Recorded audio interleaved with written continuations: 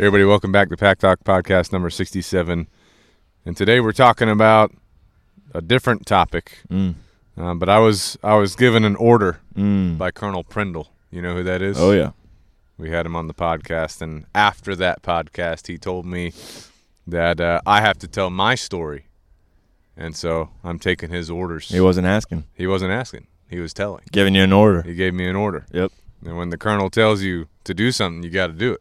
Absolutely. So I'm here today to talk about my story, my origin story, which we've interviewed a lot of people, veterans, other dog trainers, fitness individuals, personal trainers, and we've gotten their stories. And so Colonel Prindle told me it's time to tell mine, so that's what we're here to do. Buckle up. But I will say it is weird to talk about yourself. Yeah. And Ben's here to kind of help Guide. make sure that I Tell accurate information. Say what needs to be said. You know, that's the good thing about having a brother. I can hold you accountable.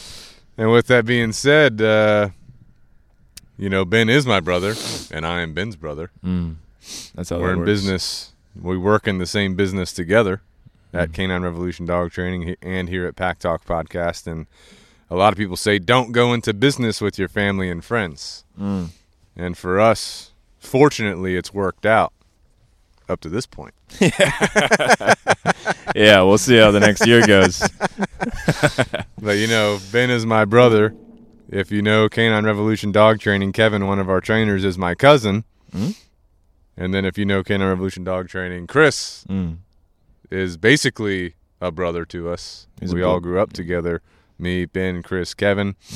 Obviously we have a very large team, which I'll go into the details on the different people in that team later. But they say don't go into business with your family and friends. We're in business together, and it's worked out for us up to this point. Maybe because we're able to communicate clearly. Maybe because we respect each other. We do have talks. Yeah, we got talks, all right. If we need to, we have talks. Yeah.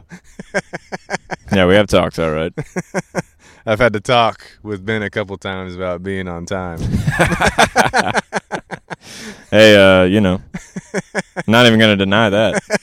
It is what it is. I've had to talk with Chris and Kevin at times about other related things, but Cleanliness for Chris. cleanliness. Chris gets a little smelly. He forgets. He doesn't like to take showers. He's old school, real old school. But, when we have those conversations, we try to be respectful, and I think we do a good job of understanding each other's perspective. And so that's why I think it works out for us up to this point. We'll see. We'll see what happens in the future. We're also all motivated to do what we need to do. Yeah. Right? So we're motivated to do our different tasks and different roles, all supporting the big picture and the big mission. You know what I'm saying? So I think that is what helps us. Yeah. But a couple things I'll be talking about today is since I've gotten into dog training, I've become super interested in psychology and how events through our lives impact us as we mature, right? So things that happen when you're a child or things that happen when you're younger, they do impact you psychologically later as you mature. So I'm going to try and connect some dots of stuff that has happened to me, but I also try to get some of that story from the other people that we talk to by getting some of their backgrounds. Yeah. You know what I'm saying? I'm not going to go into detail on a bunch of stuff, but just a couple of things that popped to my head. But I'll jump right into it. Growing up, me and Ben, originally from Goose Creek, South Carolina. Yeehaw. Which is close to Somerville. And now they call it historical Goose Creek, South Carolina. That's the full title? And you know why it's historical, which we learned about in another podcast we recently did. Episode 65. Blackbeard. Blackbeard's actually from Goose Creek. So it is historical. And we are historic Goose Creek. We're historic people apparently. From Goose Creek. Historic Goose Creek. So we grew up in Goose Creek. And as rednecks. Shout out to all the rednecks. We lived out in there. a neighborhood. We were not rednecks. No, but Goose Creek, notorious for Goose Creek country boys. Has some rednecks in it. But grew up in Goose Creek, went to a private school growing up for a portion of the time, then homeschooled, then went back to private school. I think I was just homeschooled. I don't think I went to the early elementary. You didn't go to early? I don't think so. Really? I went to elementary school. for a portion of that, then was homeschooled. Then I went back to private school at like 10th grade. So you must have been 7th grade for me. 7th grade. Yeah. Holy cow. That's when I started. Holy cow. You're that much younger than me. Yeah. One thing that did happen to me at early private school elementary was a scenario, and this is locked in my brain for some reason, so it goes back to the psychology of events through our lives that impact us. But I was bullied on the playground by a bunch of the kids in my class. Mm-hmm. I was trying to play like some kind of game with a ball where you throw the ball into the funnel and then it spits it out one of 3 ways, if you remember that kind of game. But I don't know, like a playground. Yeah. But anyway, all the other people, all the other boys that were playing with me, they all started like shoving me and verbally saying things to me, you know, that were upsetting, or I don't remember everything that happened. I just remember the scenario. Yeah. So anyway, then I would, after that scenario happened at recess, which is where that happened, I would just go hang out at this tree. Yeah. With another guy. That's the tree. The hangout tree. The hangout you got tree. that spot as kids. The hangout tree. So I don't know how all that affected me as a young person, but I do know that I think that helped me to develop in not really caring about what people say about me as I went on in life. And that's something that people have mentioned to me, like, you just don't care what people say about you. Like, I literally don't care. Yeah. You know what I'm saying? I'm just doing my thing. Yeah. So I don't know if that is something that impacted me in that situation, but I do think that bullying is happening today with a lot of kids, and I probably think to a higher level. Yeah, to a higher level. Yeah, and you know that wasn't a private school, but I'm sure at public school it's probably worse. Well, I'm just thinking about all the online bullying. Well, there's online bullying at the same time too, of the school. Yeah, bullying, so it's all. Yeah, you know, but it definitely affects the psyche of a person, an individual. Yeah, you know what I'm saying? So teaching young people how to have confidence or to try and not care about what people are saying about you, or how to handle a bullying situation.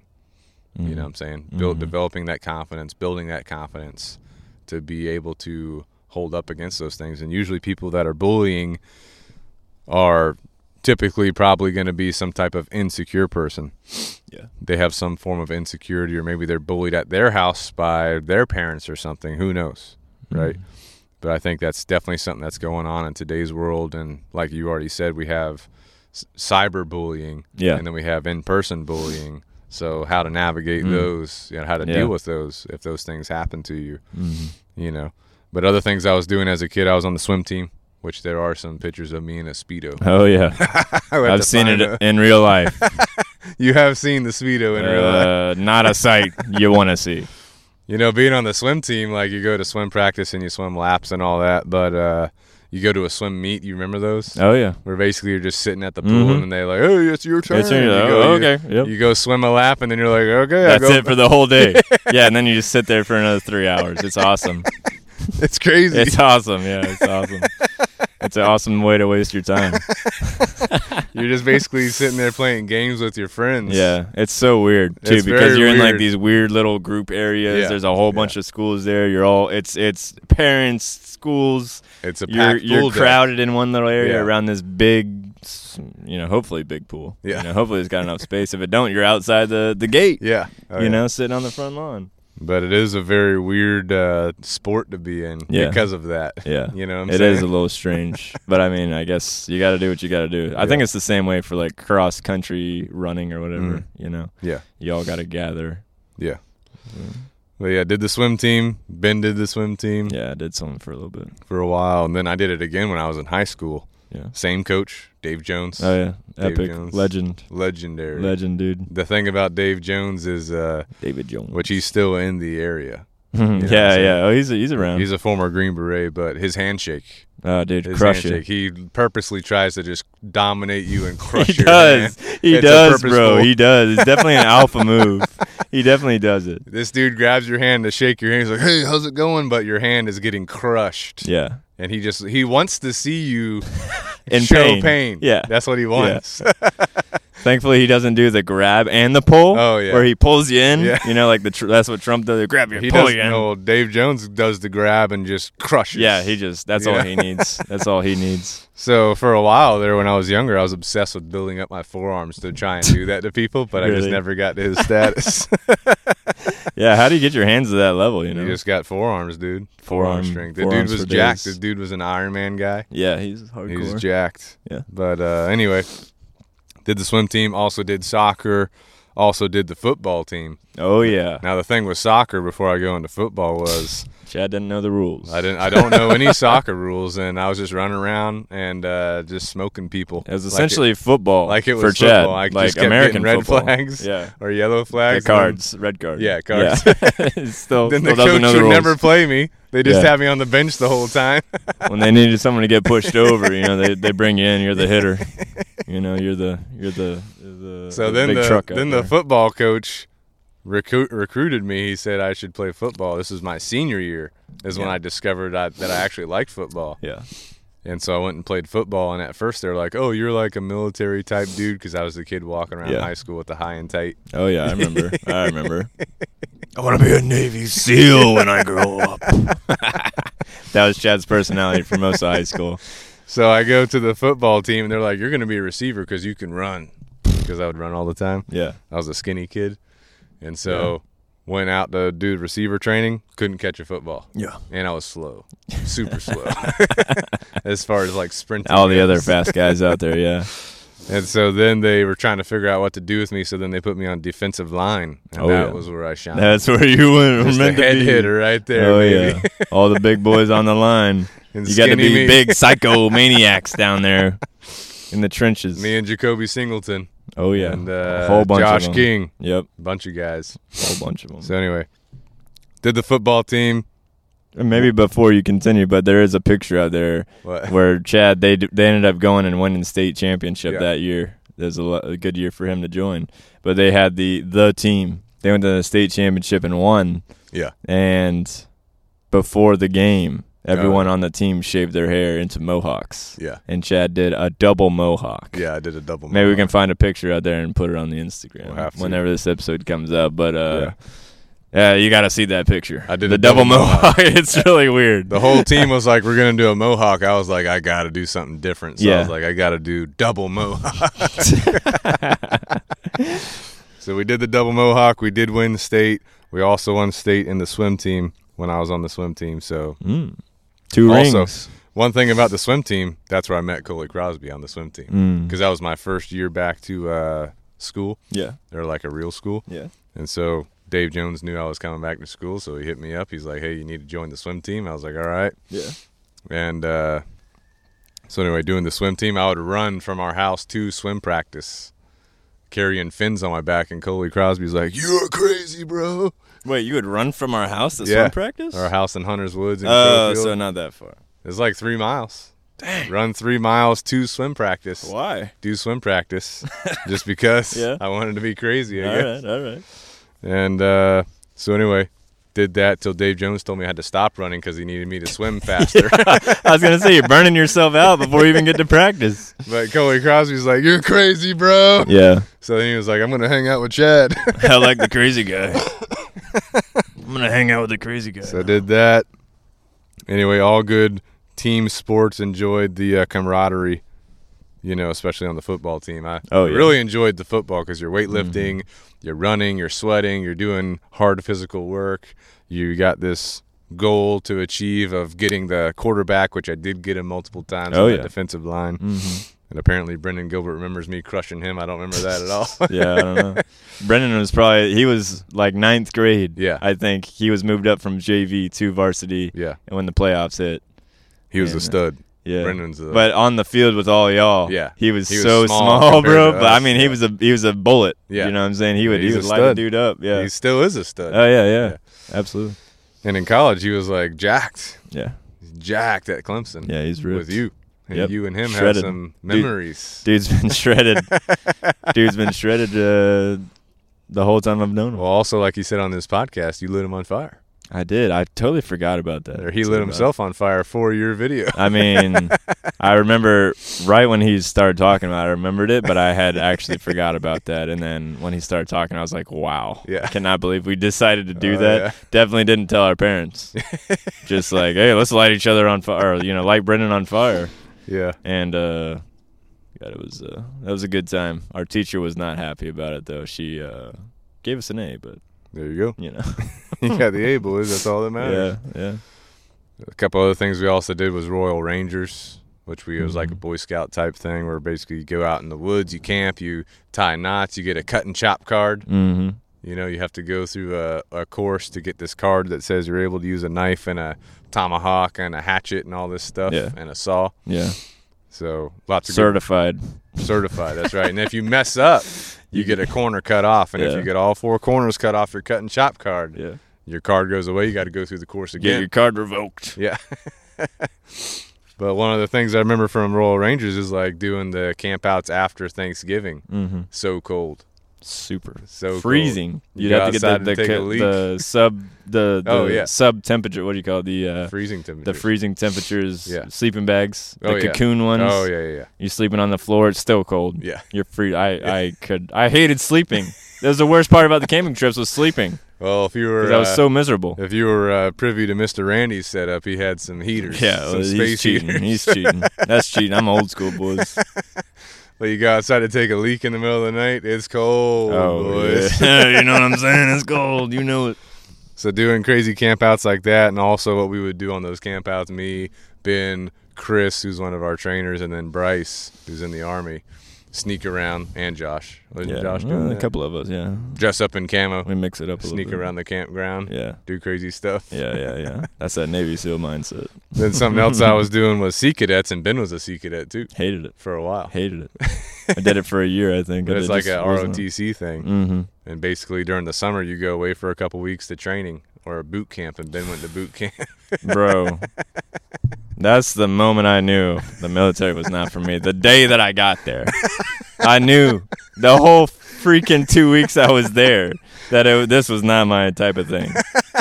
And it was miserable every single day, bro. You don't like the military stuff? I was just it was just miserable. Yeah. It was just everything about it just not for me. Yelling, early mornings, watch. They made you do watch. I literally slept on the dryer one time while I was running. During watch? Yeah, because it was warm. And it was freaking miserable, bro. Well, during the summer, you'd go off to these different training camps. Yeah. Then during the year, you'd spend 1 weekend a month on the Yorktown. Yeah. Did you ever do that? Yeah. I did it for like a year. You'd sleep on the Yorktown. You'd stand watch on the Yorktown. You'd do these classes or whatever. So if you're into it, pretty cool. Yeah, if you're into it, it's cool. I'm hammering it hard. But I remember whenever I was 14, I went to a summer training in Chicago, my first time flying. And I remember Mom and Dad told me, when you get to the airport in Chicago, it was a nonstop flight. When you get to the airport in Chicago, you have to go to the closest payphone and call us to tell us you arrived. Yeah. And so this is before cell phones and all that. Yeah. So I get there, I'm like, I ain't calling them. Oh, no, Lordy. Oh, Lordy, day one. We're making bad decisions. So I hook up with the training people, and they take me to the Navy base and all that. And then anyway, Mom and Dad call them. And so then they like, what the hell, Singer? Oh, did you get in trouble? Oh, yeah. They called me to their office. I had to call Mom and Dad from that phone in the office. And then they were What'd you say? They say, hey, why didn't you call us? Yeah. What'd you say? Yeah, I was like, oh, I didn't know what to do or whatever. I didn't want to call them. I don't know. I'm lost. Give me a break. I was overwhelmed in the airport as a 14. It is a lot. First time going through an airport. The airport for me still is a little overwhelming. It is like, crazy. what do I do? I don't really like flying because the airports are crazy. Yeah, I've spent many a nights in an airport. So have you. Yeah, I slept in the Miami airport one time. That was awesome. So anyway, that's kind of, I'm trying to think of other things that happened growing up. I remember, let's see, homeschooling years. Me, Ben, and Andrew would be at the house by ourselves, and we'd just be playing games. Legos, baby. Legos. You playing Legos. A lot of Legos. Legos. That was the game of choice. Legos were the money maker. Oh, yeah. For the Star Wars boys. Legos. Star Wars Legos. Any Legos. Pirate Legos. Oh, yeah. Good. Legos are just good overall. Yeah. really good. I remember being homeschooled, and might be why we were no longer homeschooled. But Mom was in the front yard doing some kind of yard work. Mm-hmm. I was in the homeschool room doing like Latin or whatever, and I knew where she kept the answer keys. Ain't no way. I would just get the answer key Oh, my out. God. You didn't know this? No, bro. Are you serious? No. You didn't know this, bro? I didn't know. Holy shit, The dude. answer key? I would legit get the answer key and just copy it on my test. Oh, my God. And Mom caught me one time. And that was pretty much the end of homeschool, I'm pretty sure. Was it really? I'm pretty sure, if my memory serves me So that's right. why we went down with this shit, Mom. You ruined it for all of us. This dude ruined it for all of us. Shut the school down. I don't remember that. I don't even think I was aware of that. Too young. I don't know. I don't even think I was aware. aware. I remember that vividly. She was upset. Vividly. I mean, you're cheating on your tests. Maybe that wasn't. Latin doesn't matter, boys. Yeah. Yeah. Then you went to high school and had to take Spanish 101. Yeah. Struggled through that too. Oh yeah, that was rough. Anyway, so that was kind of growing up. Any details that I missed through high school that you remember? Nah. I mean, significance. Nothing of significance. I guess whenever I was a senior, they made me the school president. You remember that? I was gonna say treasurer, president. What do they call that? School council? Yeah, something like that. And the thing is, I don't even know how I got into that position because I didn't want it. Did you apply? I don't think so. You had to have. Did I apply? I don't know. You're asking the wrong person. I was 3 grades below you. Somehow they made me the middle and high school president. Really? They call it school council president. Really? You know what I'm talking How'd about. that go?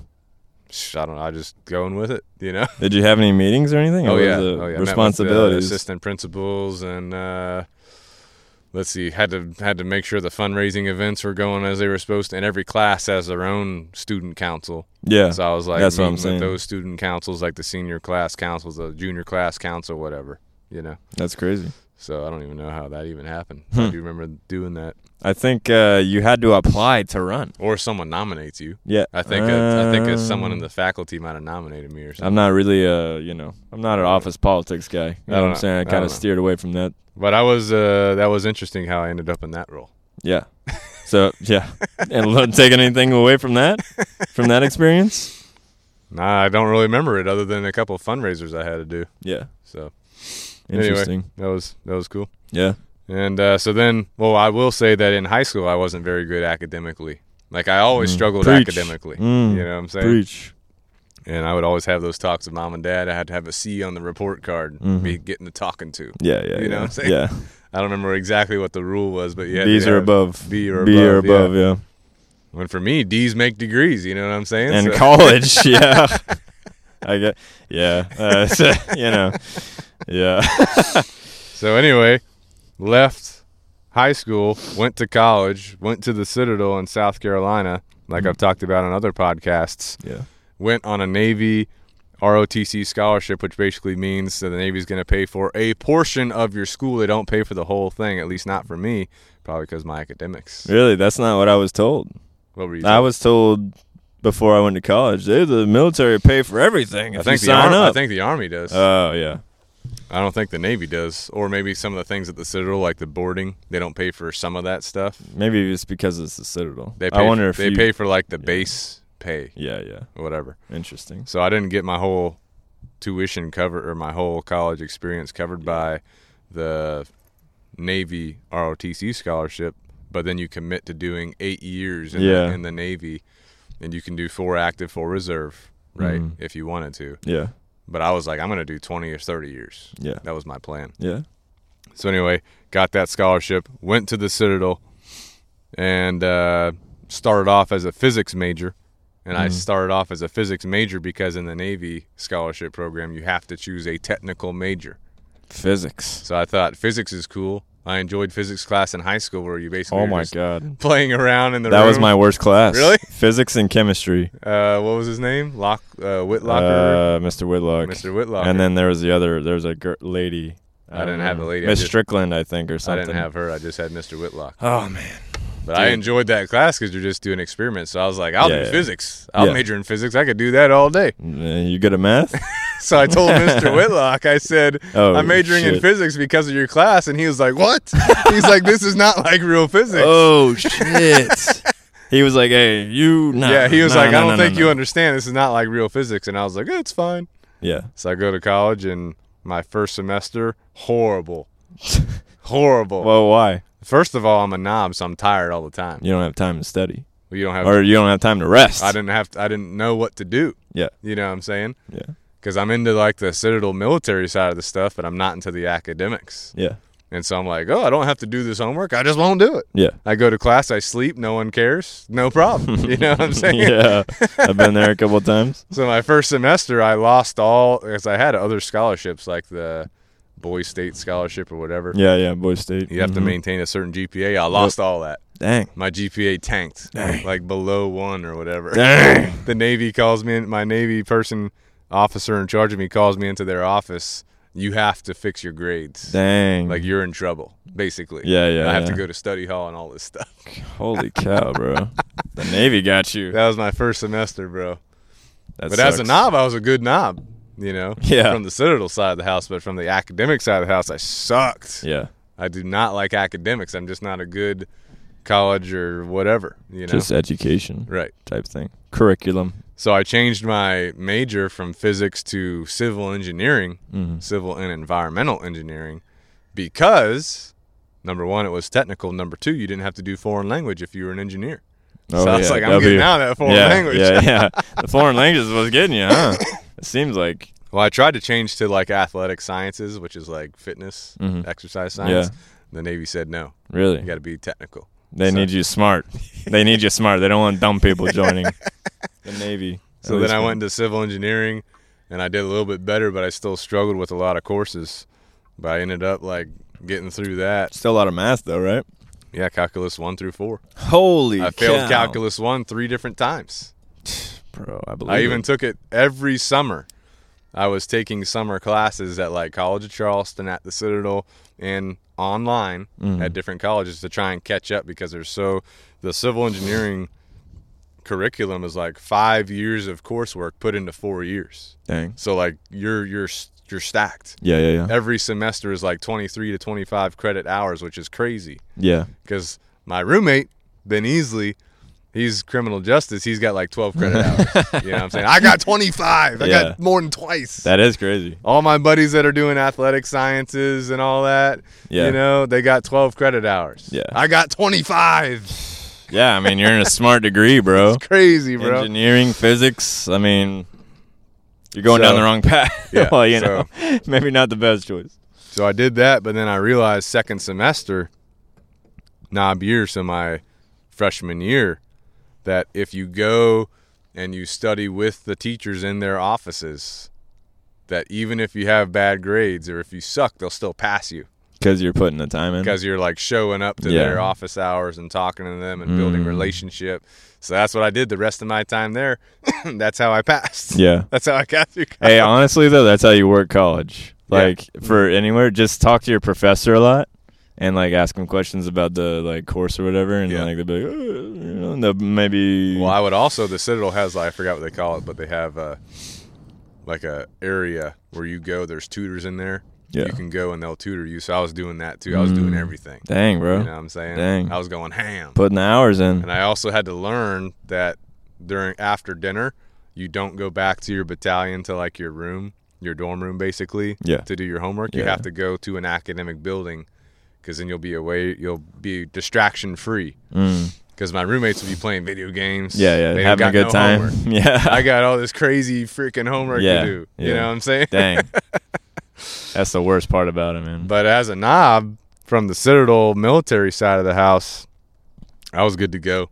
Blitzing my brass. Yeah. That part, you're good. I was having a good time doing all that. I was getting PT'd by upperclassmen. I was loving it.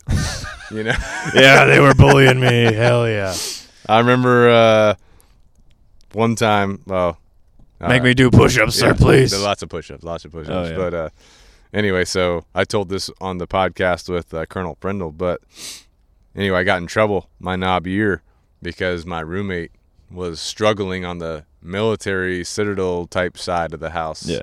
He was a smart kid, but Anyway, so I was getting in trouble because of him. So one time I went up to him and kind of told him off. Yeah. And so then he went to the TAC officer, which is like the adult in charge of all the students in that the one barracks. guy in control of like 100 And kids. they got me in trouble for they call it a battalion transfer 120 tours, BT 120. Mm-hmm. So I got in trouble and I got transferred to a new battalion. So I left my company that I started with, which was Papa Company 5th Battalion, which I was super proud to be part of that company. Got transferred to Oscar Company 4th Battalion, known as the Zoo. And at first I was not liking being there, but then I became a zoo boy, zoo crew. Yeah, lots of monkey noises in the zoo. Yeah. I remember you transferring and Naked there. Zorro. Naked Zorro lives Naked in the Zorro? Zoo. Oh, yeah. Who's that? It's a senior that runs around naked with a mask and a sword. Only in the zoo. Holy, these guys. These military guys, you got to watch them. The Citadel has a lot of good traditions at it. Holy. So anyway, I transferred from Papa Company to Oscar Company, 4th Battalion. I was like a special case, so I'm getting visited all the time by upperclassmen who are wanting to PT me and talk to me and all this. And my roommate, football player, dude's getting just crushed all the time. Too many people coming in. He can't. Yeah, he can't. He was a super nice guy. Yeah. And so anyway, finished out that year, ended up getting the passing GPA, which was like 2.5 to maintain my Navy scholarship and like stay out of trouble. Yeah. Which is still a low GPA. 2.5, hey. C's get degrees or D's get degrees, you know. That's that bracket. Yeah. So then anyway, I wanted to be cadre, which is like for my sophomore year, I wanted to be cadre, which is like the upperclassmen that train the new knobs coming in. Mm-hmm. But I got denied because the trouble that I was in. Yeah. So anyway, it's sophomore year, or that summer, I went off to Navy training where I did like 4 weeks of training with the Navy as a midshipman.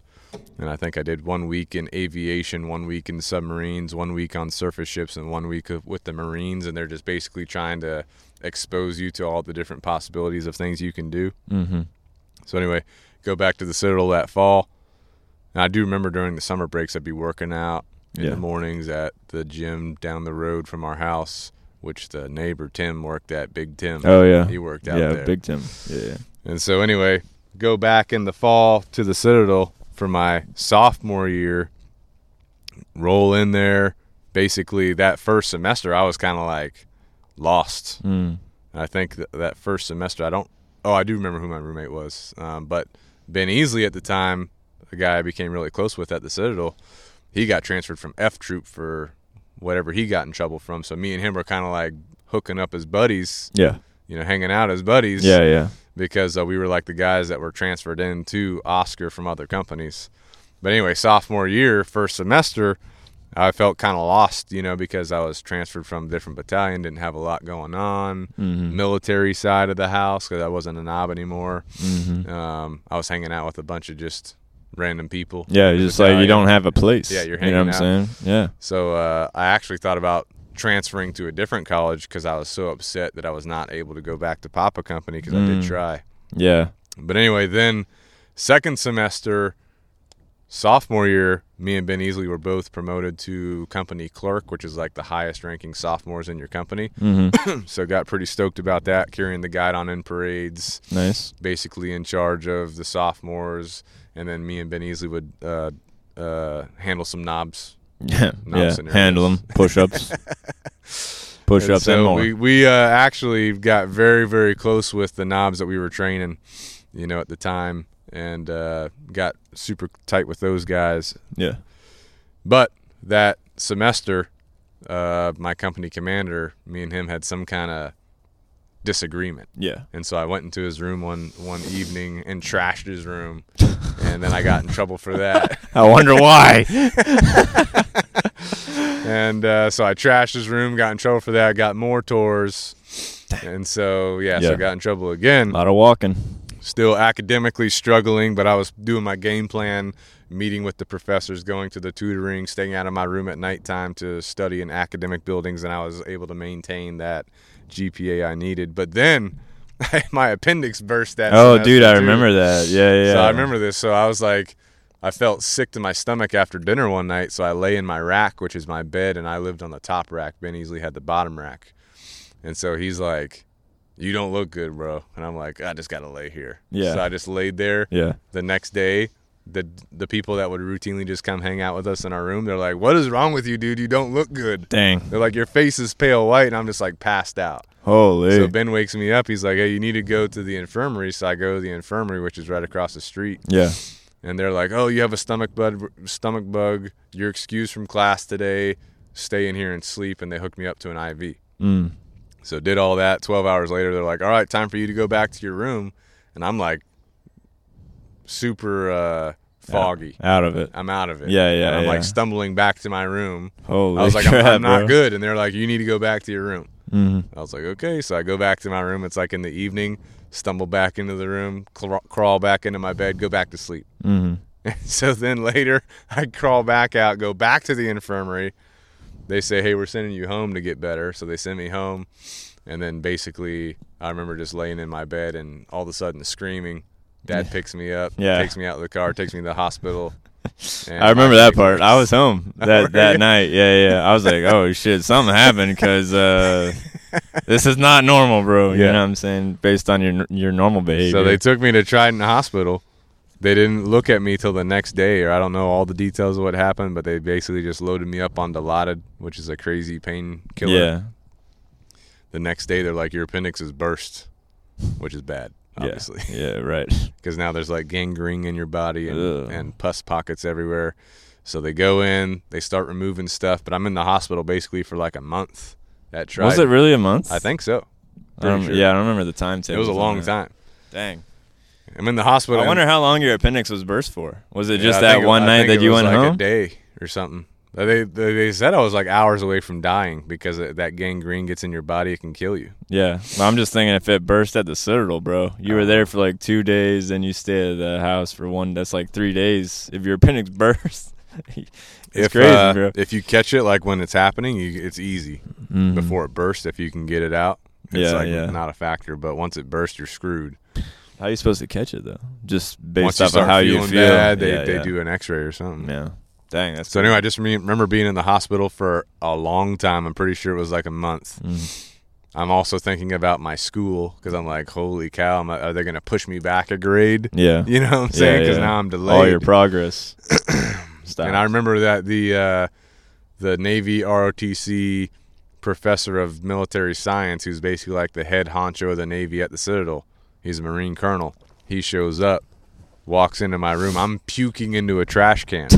He's like, you need to get your freaking grades up, Singer. And he walks out. That's what he said. What the hell? This dude did not like me. Oh, shit. Because I kept getting in trouble. Yeah. You know what I'm saying? And my grades sucked. Holy crap. So he shows up. He's like, hey, get your grades better. See you later. That's it? Not like that. Well, yeah, but he's like, get your freaking grades up. See you later. Yeah. That's such a weird appearance. He was not happy. He did not like me. But I think he was like just showing face that he visited me. You know what I'm saying? Yeah, like someone told him to go there, probably. Maybe. Hey, go here, show up to this. But he's the head honcho. I don't know. That's a weird interaction. It was weird, but that dude did not like me. Did not like me because I kept getting in trouble. And my grades sucked. Yeah. So anyway, got through the appendix thing. I go back to the Citadel. And then like a week later, my stomach's killing me again. Mm. So they send me back to the infirmary. And this time they sent me to MUSC. Yeah.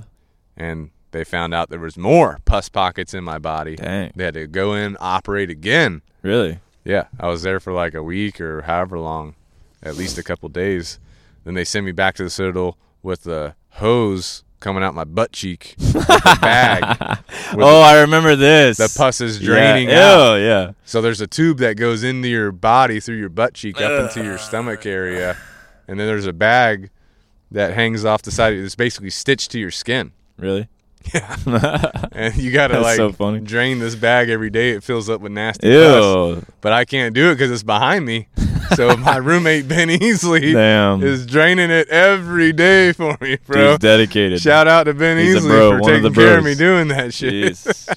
I don't know if I could do that. That's so nasty. So I did that for a month. I'm walking around the Citadel with crutches, going to my classes. Yeah.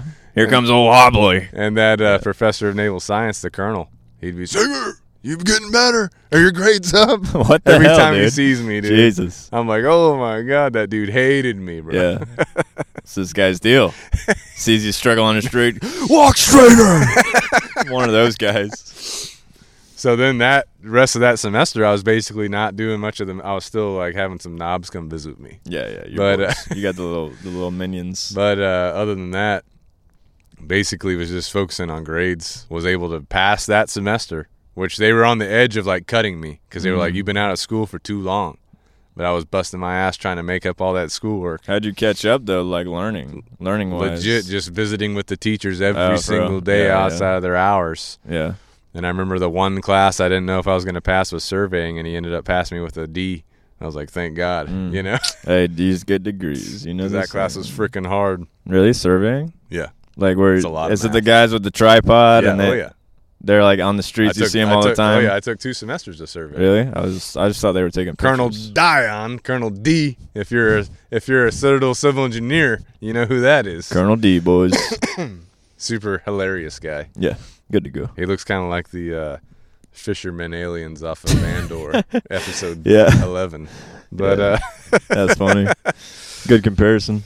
anyway, so left that sophomore year. I was excused from summer training for the Navy sophomore summer because I had to catch up on so much schoolwork. I took so many, my whole summer was classes. Went back to the Citadel junior year. I was recovered from the appendix, so I was good to go. This is the year that if you want to be a summer all guard, when you're a junior, this is when you're trying out for it that whole year. Yeah. Right? So I knew that's what I wanted to do. And the Summer All Guards is basically a silent drill platoon at the Citadel. It's 61 members of the Summer All Guards. That's why the number 61 means so much to us. Yeah. But anyway, so It's a cult. rolling into that, it's like, knob, you're all over, but you're a junior, Yeah. Yeah. And the Summer All Guards are your upperclassmen. So I knew I was going for that. I had recovered from the appendix issue. I had put on weight again because I had lost all my weight dealing with the appendix. Yeah. you know? Trained you. Yeah. So I'd built back up my endurance and all that kind of stuff. Mm-hmm. And my academics were on point. So I'd caught up academically. So going into junior year, doing all this stuff, the Navy told me, do not do the Summer All Guards.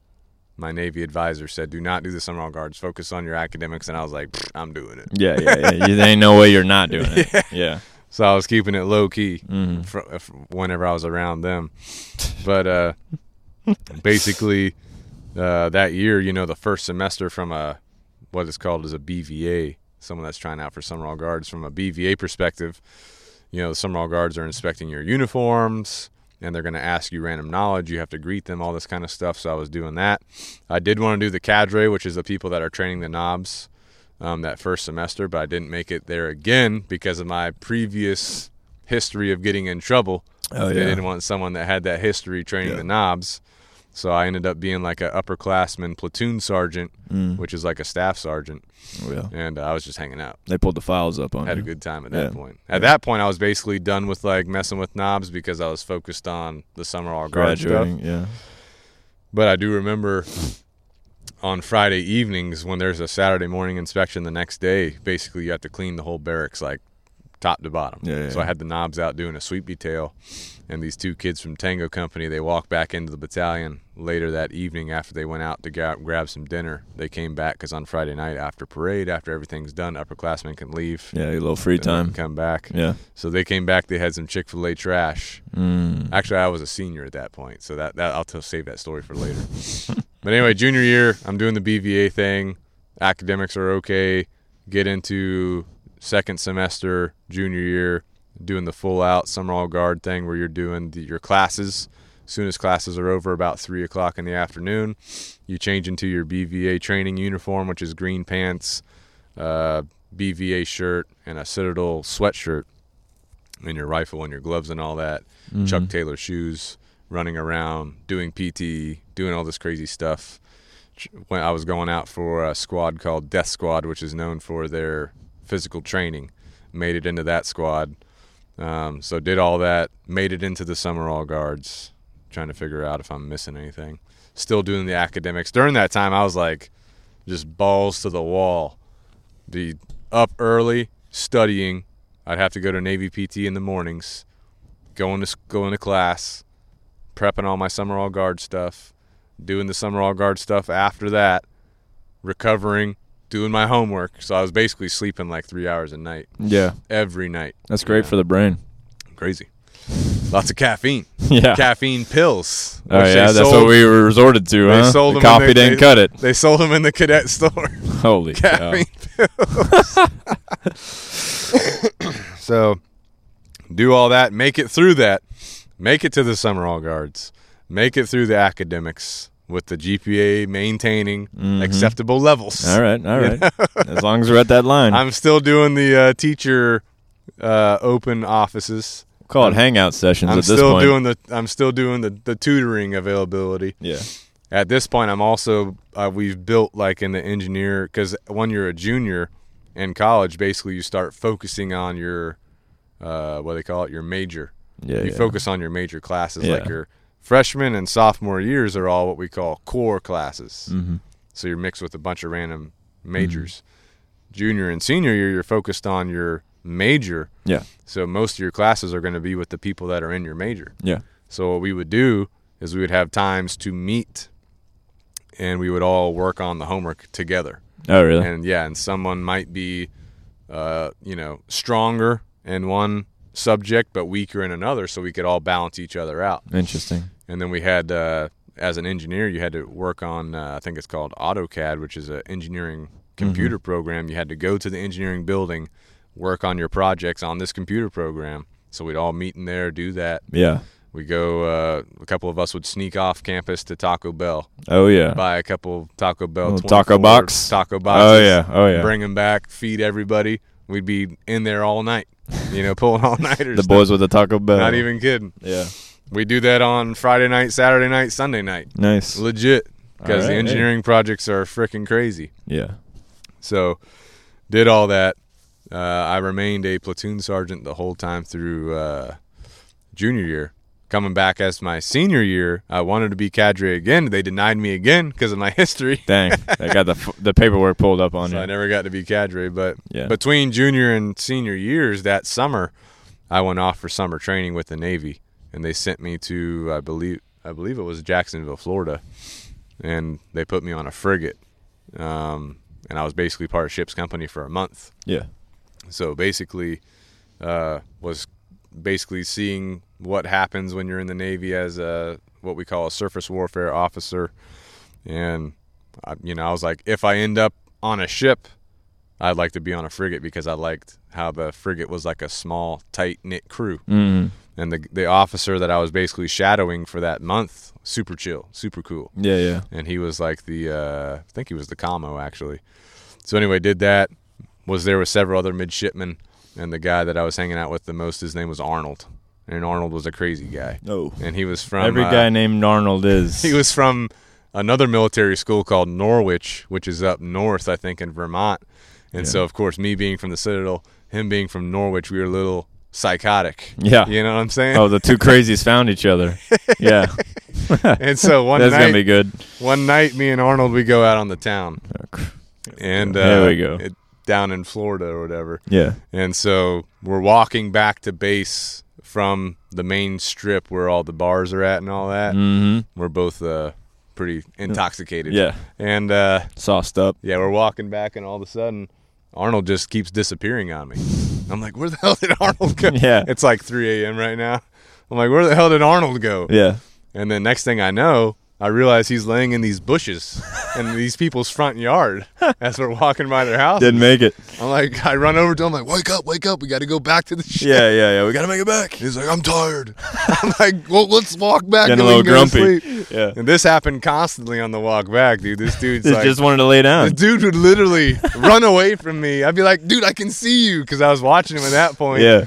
And jump into the bushes and literally try to sleep. Holy cow, bro. You just love bushes. Love sleeping in bushes. This guy's got a bush thing.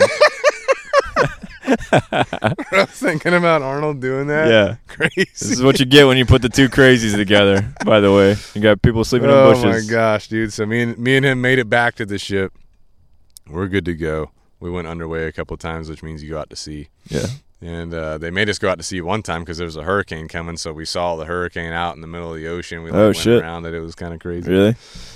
So anyway, did that. Came back to the Citadel for senior year.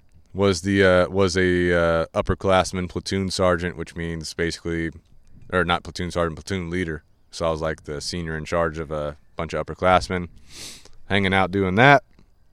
Was a summer all guard, so I was doing that. And then, just like when I was in high school, how they made me the student council president, the Navy ROTC detachment decides to make me the detachment commanding officer, cadet commanding officer. So I'm like, what the heck? I didn't want this, So they throw me into this position, maybe because they were like, this guy's got a bad history. Let's throw him into a leadership position. I don't know. So anyway, I did that. How do you get in these positions? You get elected to office without even running. I know. Yeah. And then the civil engineering department did the same thing. For what? They made me the president of the American Society Civil Engineers Citadel student chapter. And you're the one that is struggling with the grades. I'm struggling academically. They like, make me their this president. Is our guy. This is our guy right here. The dude with the C's, put him at the top of the list, baby. And if any of my fellow civil engineering students remember that, it's like, what the heck is Singer doing? Yeah. I think they all wanted me. I don't know. So I was trying to do my best as academically, trying to do my best as a senior platoon leader in the company, trying to do my best as a Navy detachment cadet commander, and then trying to do my best as the American Society Civil Engineer president. I'm like, holy Did you ever have the option to say no? No. I think they're just telling you, hey, this is what you are now. I think the Navy, I tried to say I don't want it, and they said you're doing it. And then the president of the civil engineers, I was like, I don't think I'm a good choice. They were like, yeah, you're the best choice or whatever. All right. Sure. The good thing about being in the American Society Civil Engineer student chapter president is you go on these trips with like a engineering faculty. Yeah. And then you have 4 other cadets that are like with you on your staff or whatever. So we went to Montreal, Canada for an engineering conference. That was cool. That is cool. We went to Clemson for engineering conference, and let's just say that was my first time being at a regular college. Yeah. How was that? Outside of the Citadel during college time. Yeah. So like college was in session. Yeah. So all the students are there. Yeah, so we went down to Tigertown. Oh, yeah. I know Tigertown, boys. And we let it rip, boys. And it got crazy. Yeah. And the one thing I do remember is goldfish races. Yep. You put a gutter on a table, you fill it up with water, you put goldfish in it, and you put a straw in the water, you blow it behind them to make them race down the gutter. I don't know how that was the only thing I remember. Yeah. And I do remember showing up to the civil engineering conference meetings. Hungover as fuck. Yeah. Sounds about right, yeah. And so anyway, I do remember going to a conference with Coley Crosby at Clemson. And Coley, remember, he was on the swim team with me in high school. Oh, yeah. He went to the Citadel, too. Oh, yeah. So me and Coley are at this conference. We decided to walk back. So we walk back to the hotel from Tigertown or something. Yeah. Cop pulls over. We're like, oh, my God, are we about to get grabbed right now?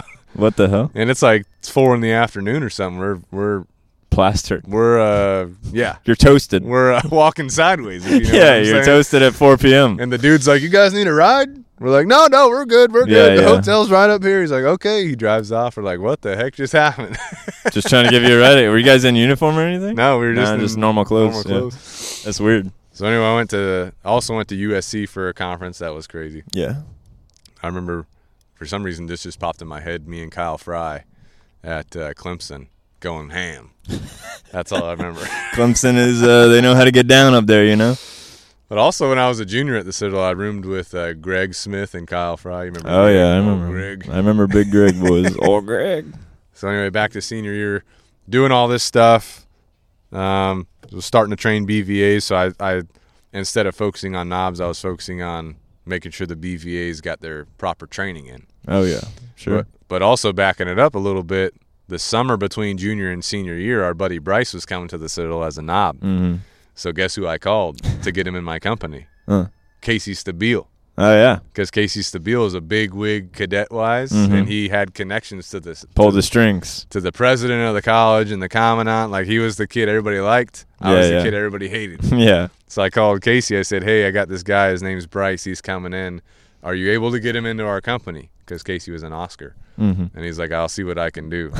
Later that day, he texted me. He's like, he's in. Yeah. Dang. Dude's got the power. Yeah. Yeah. Yeah, we had him on the podcast, Nice. episode 61. Oh, yeah. Good episode. And anyway, Bryce ends up in Oscar company. So I was The like, zoo. oh, yeah, boys. Yeah. So, of course, I trained him a little bit, but also gave him some pizza. He got to come All hang right. out in my All room. right. Yeah. All right. But anyway, so went through senior year, did the summer all guard thing. We went out. We did Mardi Gras, which Hell was yeah. crazy. Me, Rob McCrae. Oh, God. You know Rob, boys. He's a behemoth. So Rob, Behemoth. I want to get him on the podcast one day. One of my best buddies, but he's a giant.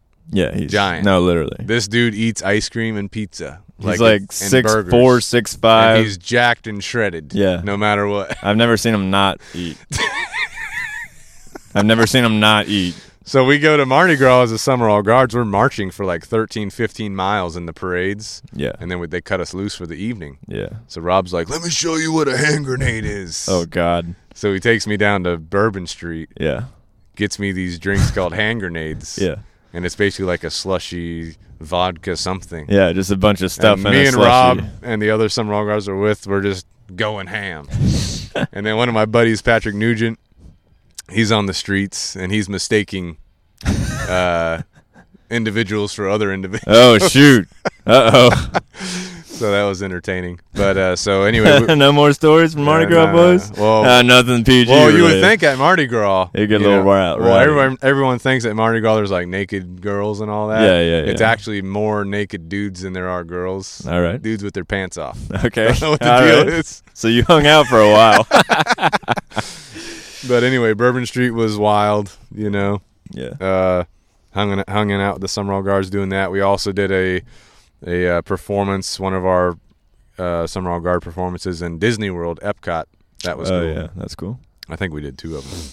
And then we just did a bunch of random performances. So basically the Summer All Guards, they'll go around, they'll travel, and we'll do our silent drill platoon Yeah. performance, which there's no talking or anything. It's just marching. Mm-hmm. And you can look it up on YouTube. It's pretty crazy to watch. It's super cool to do. Yeah. Good experience. But anyway, finished up senior year when we got to from the Navy side of the house, selection on what we're going to do.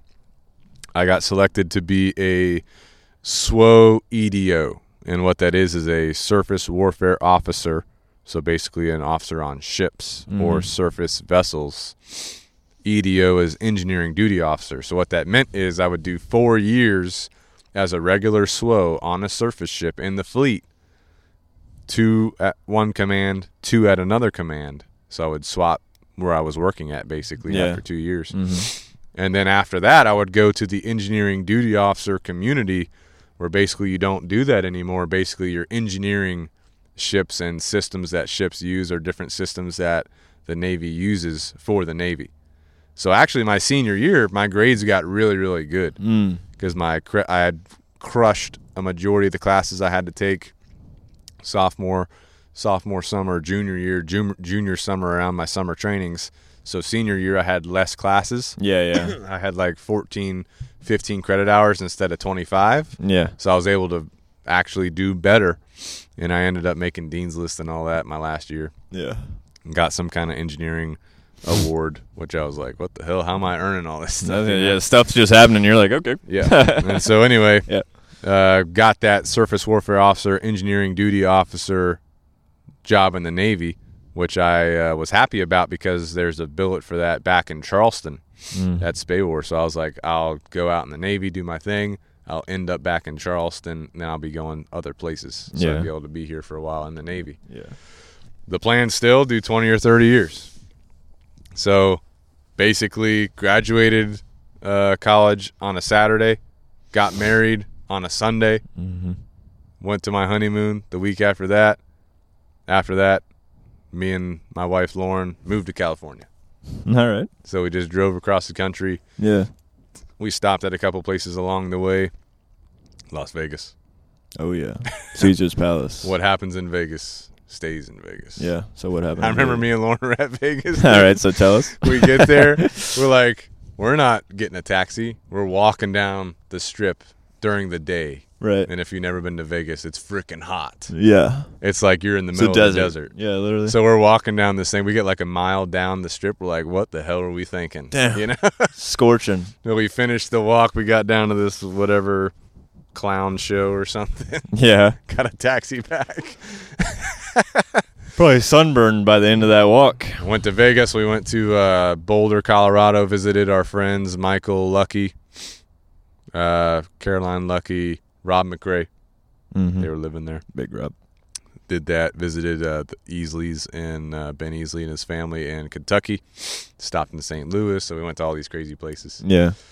Finally made it to San Diego. We tried to figure out where to live at. We lived in Otay Ranch first. We got a little apartment there. Facing the mountains. You could see the mountains. Yeah. And so then I went to walk on to my first ship, which was the USS Gary, which is a frigate. So I did end up getting assigned to a frigate, which is what I wanted if I was going to go into surface Navy. Yeah. So I remember walking up. First of all, that night before I was to report, I drove onto the base, kind of scoped out the base, made sure I knew where I was going. A little intel. You know what I'm saying? Yeah. A little recon. Then you show up to your first ship in your dress whites with your folder and all this stuff, and you report for duty. Mm-hmm. So I show up. There's a big dude on the quarterdeck, which is where you enter the ship at. Yeah. And I'm like, Ensign Singer here reporting for duty. Yeah. And, in the Navy, when you're an ensign, you're nothing. Oh, really? You know? Yeah. Like, you think you're an officer, but you suck. Yeah, you're at the bottom of the bucket, buddy. Yeah. So me and a bunch of other new ensigns are showing up. We're checking in. We're getting situated. I'm told my job is to be commo, communications officer. And that was my first job they got assigned. Yeah. Which basically, communications officer, you're in charge of the radio men or the IT men, information technology, and you're in charge of the ship's communications and computer systems. Yeah. So that's what you're in charge of. Yeah. So then they send me to a couple schools to learn that job. And then basically just kind of going into daily routine. I'm basically trying to figure out what the hell I'm supposed to be doing. Yeah. Yeah, you're like acting like you know what you're doing, but you have no clue inside your head. Yeah. Yeah, exactly. Yeah. I feel like everybody does that for their first real job, I feel like. Except I'm an officer. I'm supposed to be in You're charge. actually supposed to know. I'm supposed to be in charge. I don't know what the hell I'm doing. Yeah. I don't know anything. Damn. And at the Citadel, they're like, in the summer trainings, they're trying to teach you stuff, but you don't have any idea why it's important. Is it accurate or is it not even not even that accurate? It gives you a little bit of information. Yeah. So I show up, I'm like, holy shit. And one thing I did learn is let your senior non-commissioned officer, which is your senior enlisted guys, let them show you and teach you, right? Yeah. So I go to my chief, and the first chief I ever had was a hardcore, crazy dude, don't bother me type guy. Yeah. You know what I'm saying? Leave me alone, yeah. And he's about to retire. So he doesn't care. He doesn't flying crap. Yeah, you know what I'm saying? And so anyway, I'm not learning much from him, so I go to the first class, and they're trying to teach me stuff, whatever, they're cool. Yeah. And I'm basically just buddies with them. Yeah. They say don't do that, but I am just kind of going with that. I'll just be buddies, and we understand that I'm the officer and they're the first class or whatever, but we all got different jobs. We just respect that, you know what I'm saying? Mm-hmm. And my job was basically to represent those guys to the captain and the other officers on the ship, and their job from my perspective was hey, you guys do what you need to do. I'm not going to bother you. Tell me if you need stuff, I'm going to represent us to the captain and all that. Yeah. And so that for me, that worked out really well. Then we ended up switching chiefs, got a new chief. He was a lot better. He started trying to teach me stuff, but he was also had some, from my perspective, this officer doesn't know anything. I'm just going to take over. Oh, yeah. So he kind of just did his thing as a chief. Yeah. And I still had that mentality where I'm the officer, I'm representing you guys to the captain and all that. Right. Still taking care of stuff that I need to take care of from an officer perspective, but letting them run their own thing. Mm-hmm. And I'd be like, hey, we do our work for the day, we get out of here. Yeah. Because a lot of the ship was when you're in port, you just show up in the morning unless you're on watch or on duty.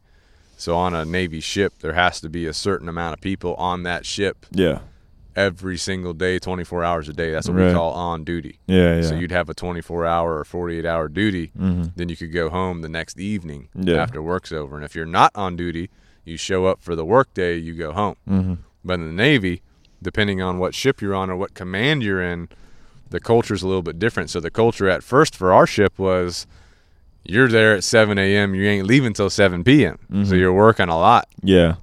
And so I would let my guys go early, like 2 p.m., Before 3 p.m. Oh, wow. Oh, yeah. 5 hours. Oh, yeah. And I'd like trickle them out. I'd say, hey, so-and-so can leave. So-and-so, you got to like trickle out. You can't all leave at the same time because people will pay attention and like, hey, where are you going? Why is Camo's guys leaving? Yeah. You know what I'm saying? Yeah.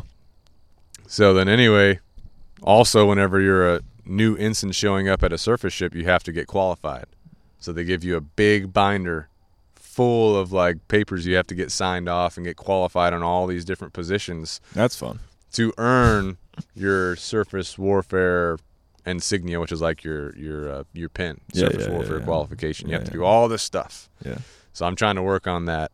At the same time, I'm trying to learn how to be an officer. At the same time, I'm trying to learn my job as an officer. So figuring it all out. Yeah. So anyway, I'm letting my guys go early, you know, and that helped build good rapport with me and the guys, I feel like, because the mentality from our perspective was you do your work, you roll out. There's no need to like hang around and act like you're doing stuff. Yeah. And the good thing about being in communications or being commo and IT and radio men is no one really can come into your area because it's like top secret. Mm-hmm. And not everyone is top secret certified on the ship. Yeah. So no one can really mess with you. Yeah, no one can really mess with you. Yeah. Nobody can come in and like look at your people. Yeah. If you're an engineer, anybody can walk in there anytime and see who's there. Yeah. You know what I'm saying? If you're a gunman, you know? Yeah. If you're a master at arms, they can come in there anytime, check who's there. If you're an operational specialist, they can, like any of these other rates. Oh, yeah. But if you're in IT, you have a locked door. No one can access that. Really? Unless you give them access because it's a top secret space. Dang. So you have to get the higher classification. Kind of a luxury then. It's a luxury. Plus, it's the space with the most air conditioning on the ship to keep all the computer systems and equipment cool. Yeah. It's literally the coolest space on the ship. Yeah. We'd be in there wearing these heavy jackets. Because it's so cold. It's so cold. Yeah, and you go outside, it's freaking hot. You take your jacket out, yeah.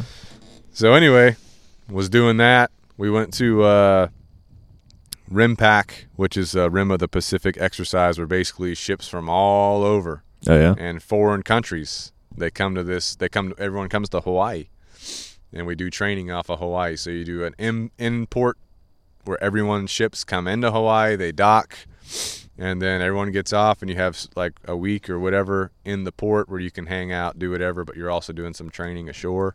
And then everybody's ship gets underway, you go off and into the ocean, you start doing training exercises. So one of the things I remember is I was the conning officer coming into Hawaii, and the conning officer is basically the officer that's driving the ship, and the captain's up there. He's going to be up there if you're going in or out of a port.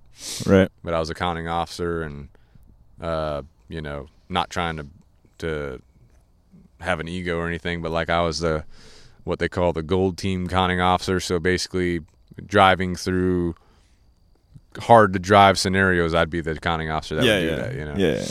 And so anyway, driving into Hawaii was a smooth sail and no issues. Then we go to dock we had to pull up next to another ship and, basically moor up next to them, which is parked next to them. We started having some issues. Uh-oh. I was making some bad calls, and the ship was doing some crazy maneuvers, and we almost came in too hot. But then we ended up, the captain overrode me a couple times and ended up making it a soft landing. But that's we funny. came in a little bit hot, a little bit. As the other ship, people like, there's people freaking out. Yeah. Holy. So anyway, we did the Rim of the Pacific, and one of the things that happened there is, the other thing I remember too is when we got underway to do the underway training portion of the exercise, we had a helicopter squadron on board, which basically means that before you leave San Diego, 2 helicopters will fly on with all their people, and they'll be staying on the ship with you because you'll be doing helicopter operations. Mm-hmm. And so I'm trying to get my officer of the deck qualification, which I got at RIMPAC. And I remember I was like, officer of the deck. It was my first time being the officer of the deck for the first time, which is a big deal because you're basically in charge of the whole ship.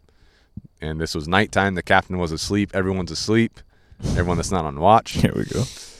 And we're doing helicopter operations, and all of a sudden the weather gets really, really bad. And a frigate's like a small warship, so it like moves a lot if there's bad weather.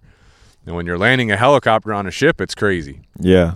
There's so many factors you got to take into account: the wind, speed, wind direction, how much the ship is turning side to side or forward and back, called pitch and roll. And so we start pitching like crazy. So the ship's like turning side to side like crazy in the storm. Dang. I'm starting to freak out. Yeah. I'm like, I don't know if we can land this helicopter. Helicopter's saying they're running out of fuel, so we got to land. Yeah, we're out in the middle of the ocean. Oh. And we're in the storm. You know what I'm saying? I'm like freaking out. Yeah. But we end up finding this heading, this direction that we're driving the ship to where we're able to keep it within limits, which basically means we're still rocking like crazy, but it's within the limits of what the helicopter can handle. Yeah. And so the helicopter comes in, it's like trying to land, it just can't do it, and then all of a sudden they just gun it down and just slam it. Yeah. I was like, oh my God, dude, I thought we were going to lose that helicopter that night. Really? Holy crap. It was crazy. Dang. That'd have been a story. Yeah. But that was freaking terrifying, just being in that scenario, but super cool at the same time. Yeah, because you're like in charge of the ship, you're driving the ship, all this stuff's happening. Got to go through the rough experiences in order to get better sometimes, Yeah, and I will say our captain from the RIMPAC through our deployment and all that, his name was Captain McDowell. That dude, legit captain. Yeah, he's good hardcore.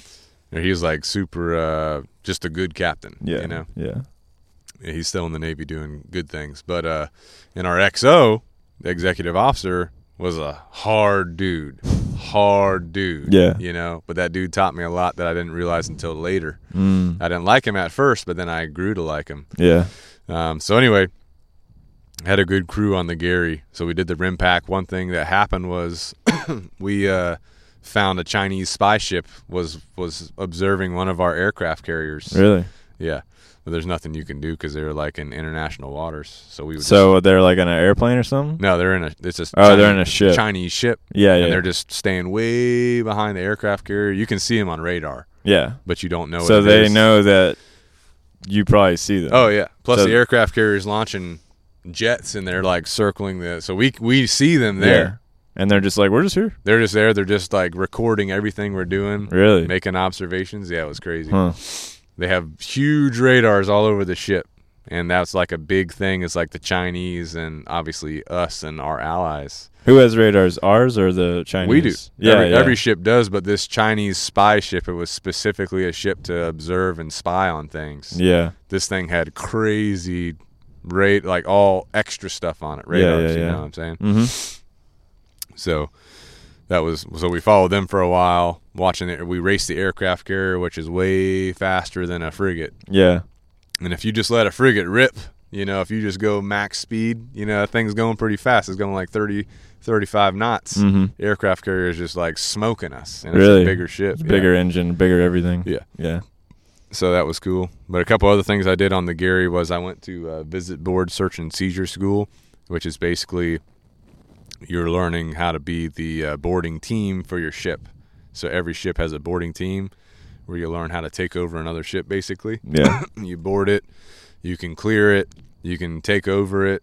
So that was something that I needed for our upcoming deployment, which was after RIMPAC. We came back from RIMPAC. We had like 2 weeks, and then we left for deployment. Yeah. So I went to that school before RIMPAC, got my officer of the deck qualification on RIMPAC. One of the other things that happened out in the middle of the ocean is we're just going, I think we're going like 20-something knots, and a whale jumped up in front of us. Really? Not jumped up, but it like came to surface in front of us, and it was too late, and boom. Oh. Oh, yeah. Every time you tell me, crap. Yeah. Just smash them, and bro. every time that happens, you have to file this report and all that. So, I mean, that does happen. Really? But we'd be fishing all the time off the side of the ship and catching like crazy fish. Yeah. Big tuna, big blue marlin, you know what I'm saying? Got like a couple marlin? fish. Yeah. So all that kind of stuff. Got to eat them, right? Oh, yeah. We grill them up on the flight deck. Nice. So did all that. Then we went on our deployment, which was to the Eastern Pacific, undisclosed locations. Classified. Yeah. And our mission was basically counter narcotics. Yeah. So basically what happens is the drug runners, they get into what we call go fast boats. So it's like a small boat that can handle the ocean, and they strap like 4 high power engines to it, and they just gun it. Yeah. And they just haul out of some Central American country out into the ocean. Then they beeline it for like California. Yeah. You know what I'm saying? Yeah. So we'd be out there. We'd have helicopters with us flying around. We'd catch one of these things. We'd board it. We'd take all their stuff. And they were like, they'd pack the narcotics like cocaine into the side of the boat, small boat. And they'd put like more parts of the boat over it and like make it into the boat. Yeah. So we would literally have to take a saw and cut the boat in half to find it. Dang. Yeah. Yeah. So what do you do with all those drugs, though? You just bring them back we with you? We store them, and then we bring them back to what we call a host nation, which is like let's just use like Central America. Yeah, somewhat like Guatemala. Yeah. So you give them the drugs back? We take it to the host nation. Yeah. So the drug cartels, while they are embedded with the host nation a lot, you know, we're playing basically the host nation's playing the game of like, oh, we're trying to find them. Yeah. They don't care. Yeah. And so that's basically what we were doing, you know. No, but I'm saying once you got the cocaine or whatever, you store it. We store it on our ship. And then you go to the host nation, you drop the prisoners off, right? Yeah. What do you do with the drugs? Sometimes we drop it off with the host nation. Yeah. Some of it we brought back to America. Yeah. Sometimes we'd link up with like a Coast Guard ship. And they would handle it. And we'd transfer it to the Coast Guard ship. They would take it back to America. Interesting. I was just wondering. Yeah. So that's basically what we were doing. I remember trying to think of a couple stories, but what would happen? You told me this story before, but you know, you're the communications officer. You know, you get some stuff. Oh, in transmission. Well, we are required as a communications division. Yeah, we are required to check our servers on our network all the time. And so we just do routine checks, and we'd find people's wives would be sending them nudies all the time. And they're just trying to help the boys out. And they'd pop up on our searches, and we're like, oh, my God, that's so-and-so's wife or whatever. Oh, my God. And you can't say anything to them, right? Yeah, we wouldn't say anything, but we would delete them all off the network. Yeah. And then they'd come back. They'd come to our office and knock on the door. We have a little window with a grate over it. Right. And they'd be like, hey, I lost some stuff on my shared drive. And we're like, yeah, it's not there anymore or whatever, you know what I'm saying? Well, there's this one dude on the ship that was obsessed with Lil Wayne, and he would just download hundreds of pictures of Lil Wayne off the internet onto his computer, and we would delete it every day. We're like, why do we have these? Why are we downloading pictures of Lil Wayne? And the dude would come by our thing and be like, hey, I have pictures saved and I can't find them. And it's like, you can't save that many pictures. He just loves Lil Wayne. Taking up space. Yeah, it's like what crazy. The heck? That's little quirks. But I do remember being on the boarding team. You know, I'd get called because when you're on deployment, you're kind of in a rhythm. So you got watch. You know, my main watch was like officer of the deck. Yeah. So I'd be up on the bridge, you know, doing that for however many hours, 6 hours or whatever. Yeah. Then I'd have to be doing my normal job, which is communication stuff. Then I'd have to do I had a bunch of other jobs. I'm not going to go into all those, but the boarding team's one of those, so I had to do stuff for that. You know what I'm saying? Yeah. And so, you know, you have a lot of stuff going on. You don't get a lot of sleep sometimes, and your watch is changing all the time. So you could be on a day watch, and then the next day you're on a night watch. So you got to somehow figure out how to sleep around that. And I was, like, still trying to work out. We had a small gym on the top of the ship out in the sun, like, strapped down. Yeah. So I'd go out there, work out. Anyway, as a boarding officer, you could get called at any time if you're on the boarding team to do a boarding, you know, or to do this or to do that. Yeah, it's like on call. On call. And so one of the other things we would do is, like, we would have to ride on the small boat anytime that we needed to launch the small boat, you know, because every ship has a small boat. Most ships have two, but we had one. So I remember this one night they woke me up. they're like, hey, you got to go ride the small boat because we intercepted a vessel, and the vessel got away, but we watched them offload. We watched them throw everything into the ocean, so we have to go find it and recover it. Oh, wow. It's pitch black. Yeah. And it's like bad weather, too. Dang. So the waves are like, whoa, dude, ain't no way I'm going out there. So it's hard to see stuff, Yeah. you know, and the ship has the big spotlights. We're looking in night vision. We're trying to find this stuff. Right. And the waves are like, you lose it. Yeah. You know what I'm saying? Yeah. So I go out in the small boat. I'm like tired too, and I have watch coming up. I'm like, I'm not going to get any sleep. Yeah. And so anyway, we're out there in the small boat. It's like crazy waves. We're trying to figure out where this stuff is, and the ship is like, oh, we see something. Turn to your right to heading, 090 and go 100 yards. So this is how we were trying to figure out where this stuff was. We drive to that spot, and we'd be like, there's nothing here. Yeah. And they're like, oh, it went to turn to 080, 100 more yards. So we'd be doing this game all night. Wasting time. And so I'm getting pissed. Yeah. Everybody else on the small boat's getting pissed. Yeah. The XO's on the bridge on the ship telling us where to go. Yeah. And, we were able to recover one big bag of just straight cash. Damn. Big fat stacks. Oh, yeah.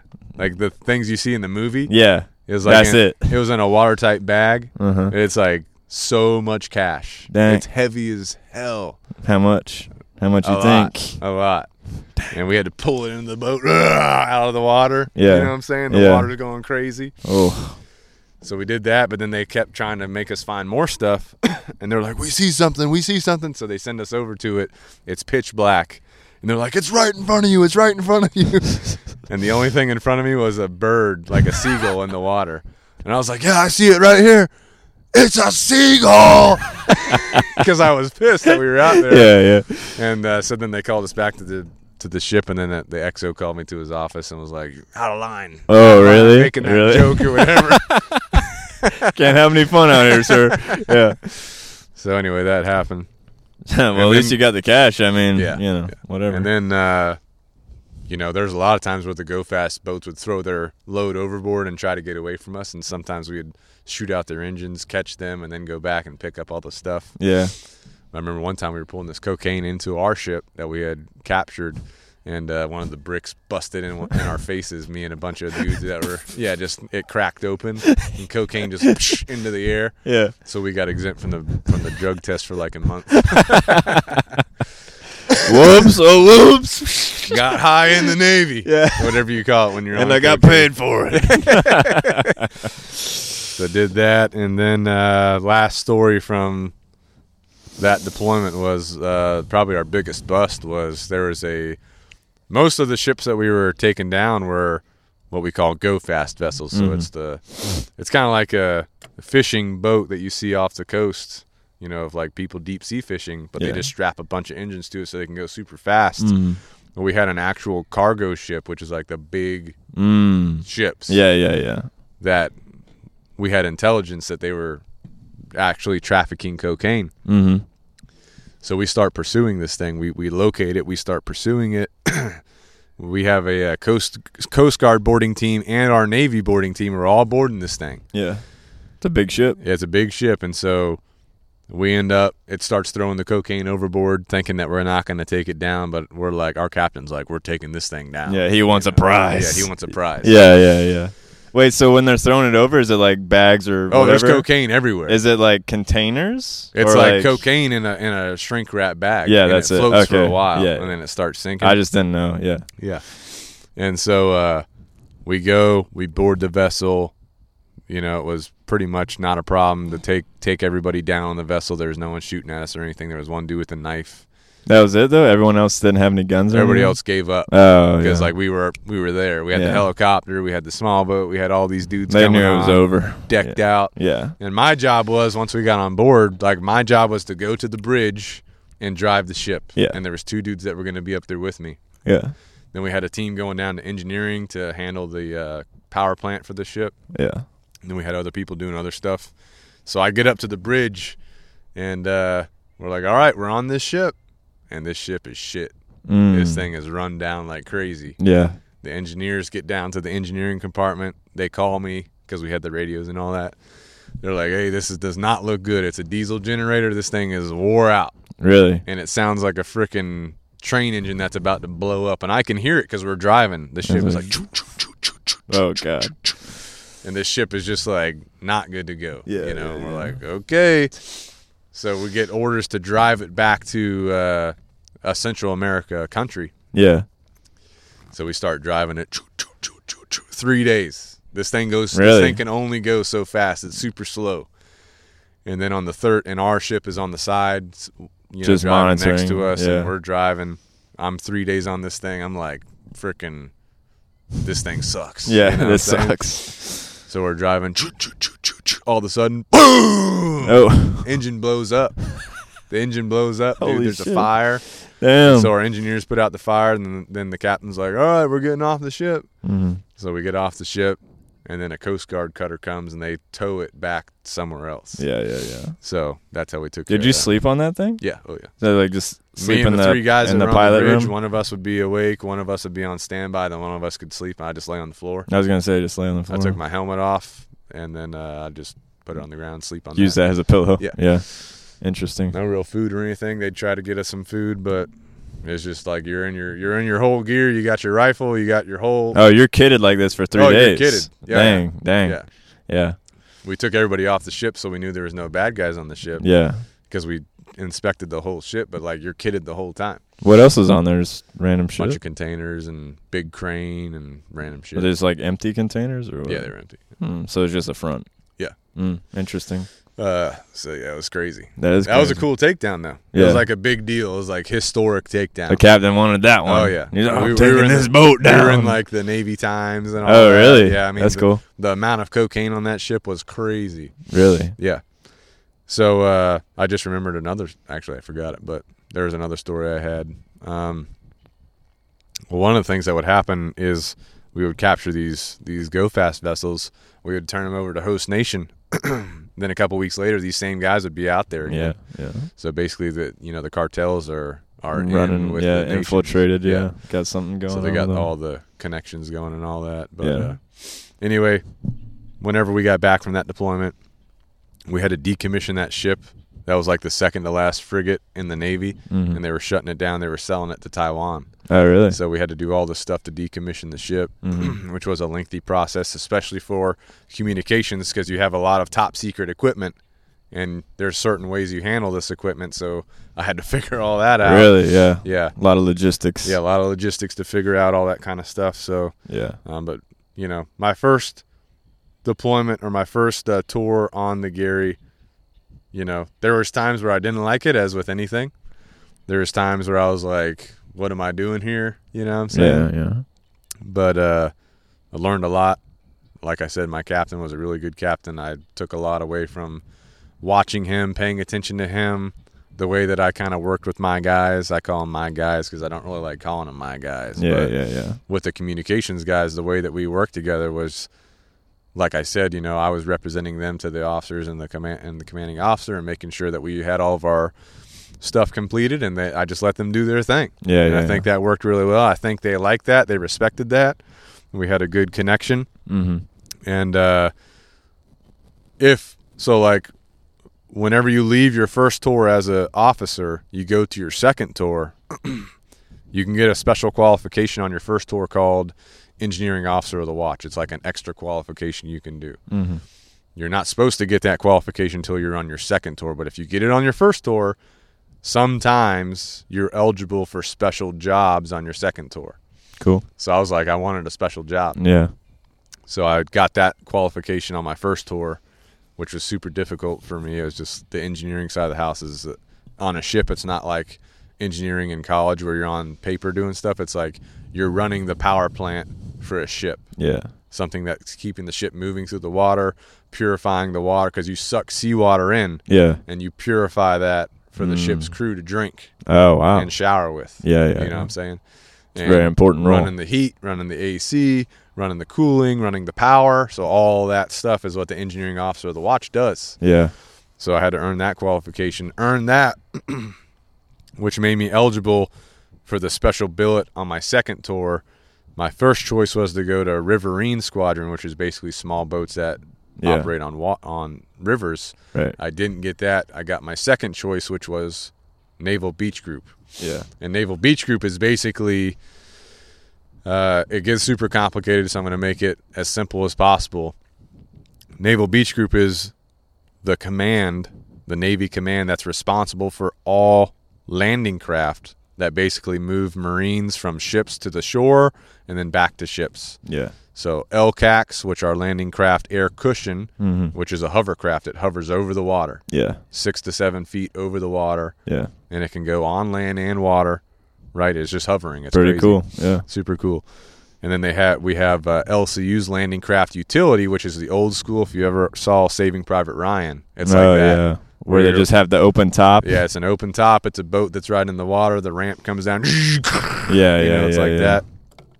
And then we also had a bunch of other stuff. We have amphibious combat CBs.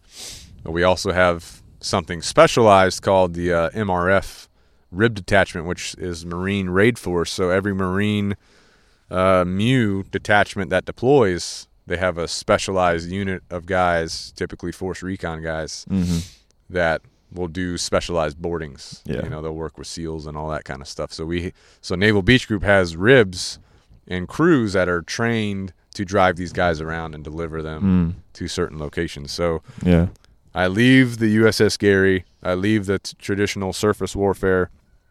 I get to the specialized billet at Naval Beach Group, and I'm loving it, dude. Oh, yeah? I get there. First of all, you go from the traditional Navy base to an amphibious base. Yeah. And there's SEALs, there's Seabees, there's SWCC, there's Naval Beach Group, there's all these cool cats. Specialized billets. Yeah. You also get a whole different uniform. Nice. You get the expeditionary uniform, which now the whole Navy wears, but back then it was just the specialized units. Yeah. And so I'm like, oh, this is freaking legit. Yeah, something different, right? And I show up to the Naval Beach Group, and they tell me, hey, the captain is hardcore. Hardcore. Shit. Like, do not play around with this guy. Damn. And the captain is like, and when you're on a surface ship, your captain generally is like an 05, so technically a commander. Yeah. But you still call him the captain of the ship. The dude in charge of Naval Beach Group is a legit captain 06, which is equal to a colonel in the Air Force and Marines and Army. So he's a bigwig, basically. He's a big deal. He's right below an admiral. Yeah. So they're like, hey, the captain is freaking hardcore. Do not mess around with him. This dude will eat you alive. He's old school. Damn. And, like, apparently all the other captains on the base, like, feared him. Really? Because he was hardcore. Dang, dude's got a presence. Yeah, he's got a presence. His name's Captain Flanagan. Here we go. This dude's legit, bro. And so I like the challenge. You know what I'm saying? I like those old school dudes. Yeah. And so the first time I ever met him, we were all out on this huge field doing a training exercise. It was like my first time there. I'm in my uniform, and I had to take off my blouse, which is like your overgarment, so you just have your undershirt on. And we were running around carrying ammo cans and rifles and stuff, and he's out there. And he had these green shorts and like just a Naval Beach Group T-shirt on and his hat. And he's like, who the hell is that? He's talking about me. And they're like, oh, it's the new officer. Yeah. And I was basically training to be a detachment officer for him to deploy for him with Marines. And so he's like, what's his name? And they're like, Singer. And he's like, Singer, get the hell over here. Yeah. And so I'm double timing it over to him, And this was after my deployment on the Gary, which I had gotten pretty big on. I had gotten up to like 215. I was lifting crazy weight. You know what I'm saying? Right. So I get over there. He's like, you look like a dude that can lift some weight. Oh, God. Here we go. I was like, yes, sir. And he's like, you're running pretty good out here. I was like, yes, sir. He's like, you're deploying with, he's like, who you deploying with? And I was like, I'm the BoxArg, which is the Boxer Amphibious Readiness Group. I'm the BoxArg OIC. And he's like, all right, well, come to my office tomorrow. I was like, yes, sir. And so I just run back out there. I'm doing my thing. You thought he was going to get you? I thought he was going to, like, try to just destroy me. But me and him actually connected because I think he got the vibe that I was kind of, like, liking the hardcore stuff. Yeah. Because there was a couple other new officers that went to his office before me, and they came out crying. Crying? Legit Actual? crying. Real men? Because he was legit just destroying them. Just talking. Oh, yeah, just shit-talking. Shit-talking. Shit-talking. Oh yeah, dude. This dude's hardcore, bro. Dang. And if you messed up one, because as a detachment officer in charge at Naval Beach Group, Yeah. you got like 150 to 200 sailors you're in charge of. You got like, I had 5 LCACs, which are millions of dollars. Yeah. You're Big boy responsible money. for. Yeah. Big boy money. 1 LCU, 1 amphibious CB detachment. I had 2 of the Marine Raid Force Ribs and their crews. Yeah. I was responsible for all Big this. deal. Big deal. Yeah. And you deploy and you leave with the Navy ships and Marines that are deploying. Your captain stays in Coronado, California. Yeah. So you're not with them. Oh, I see. So you are legit the captain's direct representative Right. to the Marines and the Navy guys that you're with. Gotcha. And your captain is like where he's at in Coronado running everything else. Mm-hmm. So it's like a big deal. Yeah, I got you. And if you mess up one thing, this dude would eat you alive, bro. I love that shit. Yeah, yeah, you know? yeah.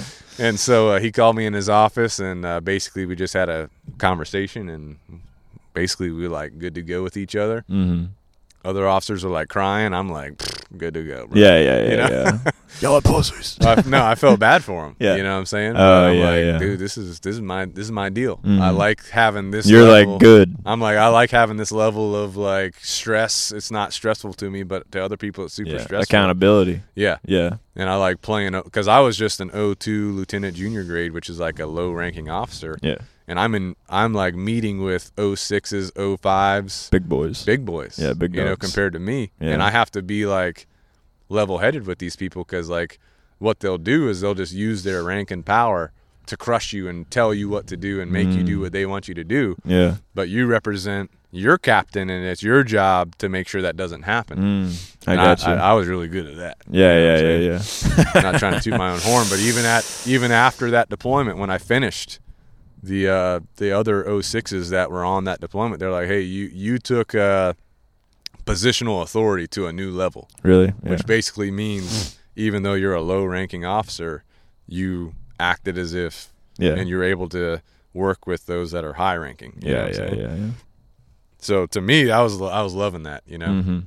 So I go on that deployment, and the crazy thing is, when I left the Gary, they're like, you're probably going to have a year before you deploy again. I get to Naval Beach Group, they're like, you got like 2 months, Damn. and you're deploying again Shit. because we had someone had an issue, and like you're going. Oh, shit. I was like, I don't know what I'm doing. So I got to figure this out. yeah.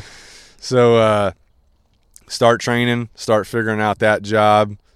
Basically, what happened was my detachment, 5 LCACs, 1 LCU, 2 Marine Raid Force Ribs, 1 amphibious CB battalion, or I forgot what they call them, but company, basically. We were all spread across 3 warships, 3 amphibious warships, and I was on the Boxer, which the Boxer was one of the ships that was involved with the Maersk, Alabama capturing. If you remember that, the pirates captured the captain. Oh, yeah. Captain SEAL Phillips Team thing. 6, yeah, Yeah, Captain yeah, yeah. Phillips. Mhm. The Boxer was one of those ships. Oh, wow. So that's the ship I deployed on. Nice. And I basically worked with a Marine Colonel, 06, who was in charge of all the Marines on all those ships, including the helicopters, the airplane, everything. Yeah. Tanks, everything. He's that guy. He's the top dog. Yeah. And then the Navy captain, 06, who's in charge of all the Navy stuff, all the warships, all things Navy, helicopters, all that stuff. And I'm the guy that's the in-between for these people Yeah. to help the Marines get from the Navy ships to the shore and back Yeah. on what we call surface craft, which are Yeah. or landing craft, which are going to be LCACs or LCUs Yeah. in general. Yeah. But the Boxer is basically what I call a helicopter carrier because we had Ospreys, we had heavy lift helicopters, we had Harrier jets, which land vertically. They That's take cool. off like on a runway off the Yeah. ship. When they come in and land, they land like a helicopter, Oh, which that's is crazy. Cool. Yeah, that's cool. So anyway, we deploy, and that deployment, crazy, a bunch of different stuff going on. We had special operations units get landed on our ships because they had to go do other stuff that we can't talk about right now. Classified. Yeah, still classified. Classified. But we just did a bunch of cool stuff. I was loving that job. Yeah. Basically, I worked in an office with 2 Marines. One was a at the time he was a master sergeant. Now he's a master gunnery sergeant. Ramiro Hurtado. Yeah. Legit dude. This dude taught me so much, bro. He's a senior NCO, senior non-commissioned officer, so he's enlisted. Right. But this dude is down to earth, taught me so much stuff. Yeah.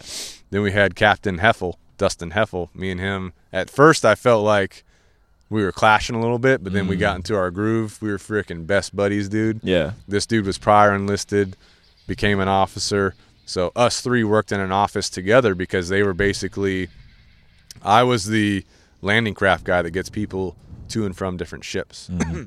They are the, if I can remember, combat cargo guys. So they're in charge of loading my craft. So we have to make sure everything balances out. You know what I'm saying? Yeah. But we had a good time, me and those two guys. We did some crazy shit in our office and in port, and just had a good time. Did lots of operations. And then we ended up making a bad call on one operation. We were off the coast of, I don't even remember what I think it was Dubai, actually. Or no, it was Djibouti. Off the coast of Djibouti, which is a country in Africa. I think it was Djibouti. I can't remember exactly. Anyway, we're doing LCAC operations, so we're moving Marines to the shore from the ship. Yeah. And then we'll pick them up like a month later or whatever. You know what I'm saying? Yeah. So the sea states for there's all, again, with the helicopters and with landing craft and anything naval wise, there's limits to when you can launch and recover assets. And LCACs, they hover over the water. They're hovering about 6 to 7 feet over the water. So if the waves get too high, it poses a risk to the hovering ability. Yeah. So what we did was, it's called sea state. The sea state started to degrade, which means it started to get bad. Yeah. As we're finishing up the operation. Yeah. And I think it was at like 5 feet, and 6 feet is the max for an LCAC. Like they can't do 6 feet sea state. So all this stuff's on Google too. It's unclassified. But so not leaking anything. Yeah. So we decide to launch one more LCAC, and when we did that, we busted basically the apron, which helps the thing hover. So we were able to recover it, and I think we blew an engine too. LCACs have 4 engines; they can run on 3. But anyway, we ended up messing a couple things up. It was not a good scenario. We were not able, because a lot of times when things break, we can fix them on the ship. Yeah.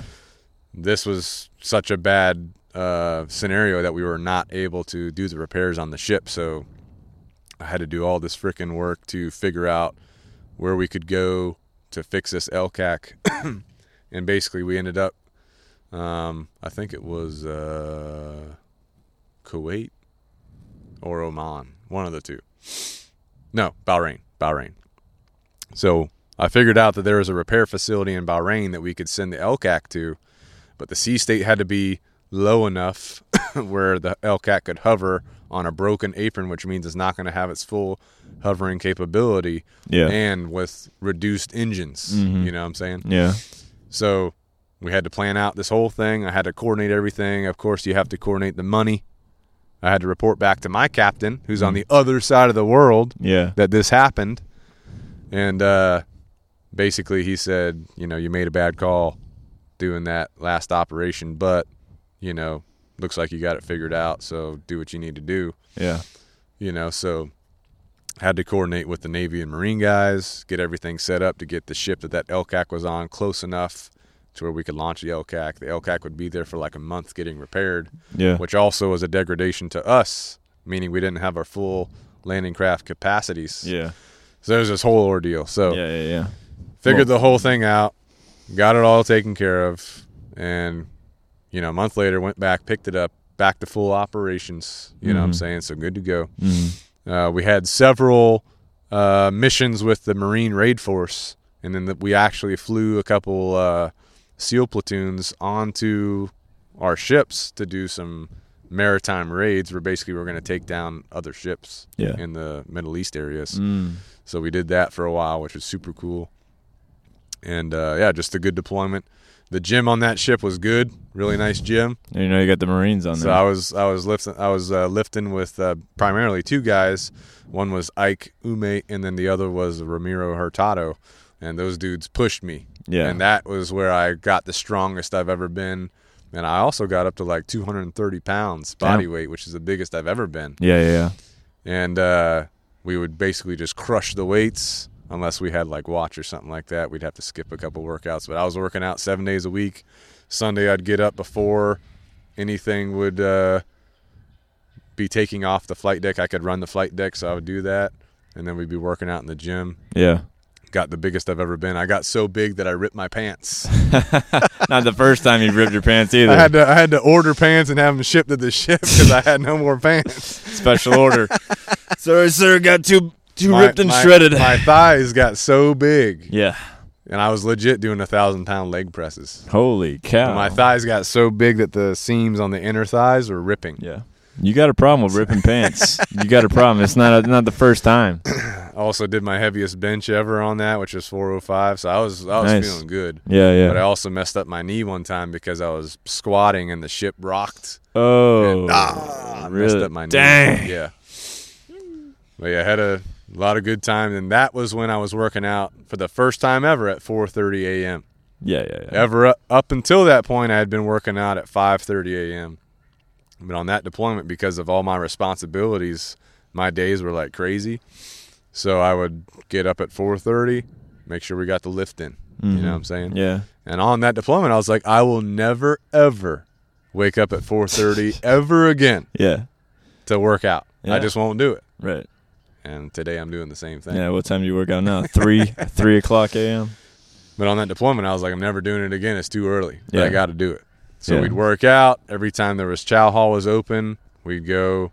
We'd crush as much food as we could. We made friends with the cooks. Yeah. Because you can only get limited food. So we'd make friends with them and we'd get extra food. Oh yeah. I did that on the Gary too. Required. Yeah. So anyway, had a good time on that deployment. We came back. And when I came back from that deployment, I had made the decision to get out of the Navy. And the reason was we had some family members that died, so I felt like it'd be better for us to be back home. It was also looking like I was not going to be able to get close to Charleston with the engineering duty officer option, which is what we would be doing. I would be doing after I left Naval Beach Group. I was loving Naval Beach Group. Yeah. I did not really want to go back to a regular ship. Yeah. And I also didn't really want to go back to school. And as an engineering duty officer, one of the things you have to do is get your master's degree. Oh. And I was like, I do not want to go do that route and get a degree Yeah, because I yeah. struggled so much. Makes sense.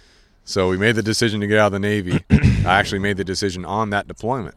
Yeah. And some things I was looking into doing, one was harbor pilots.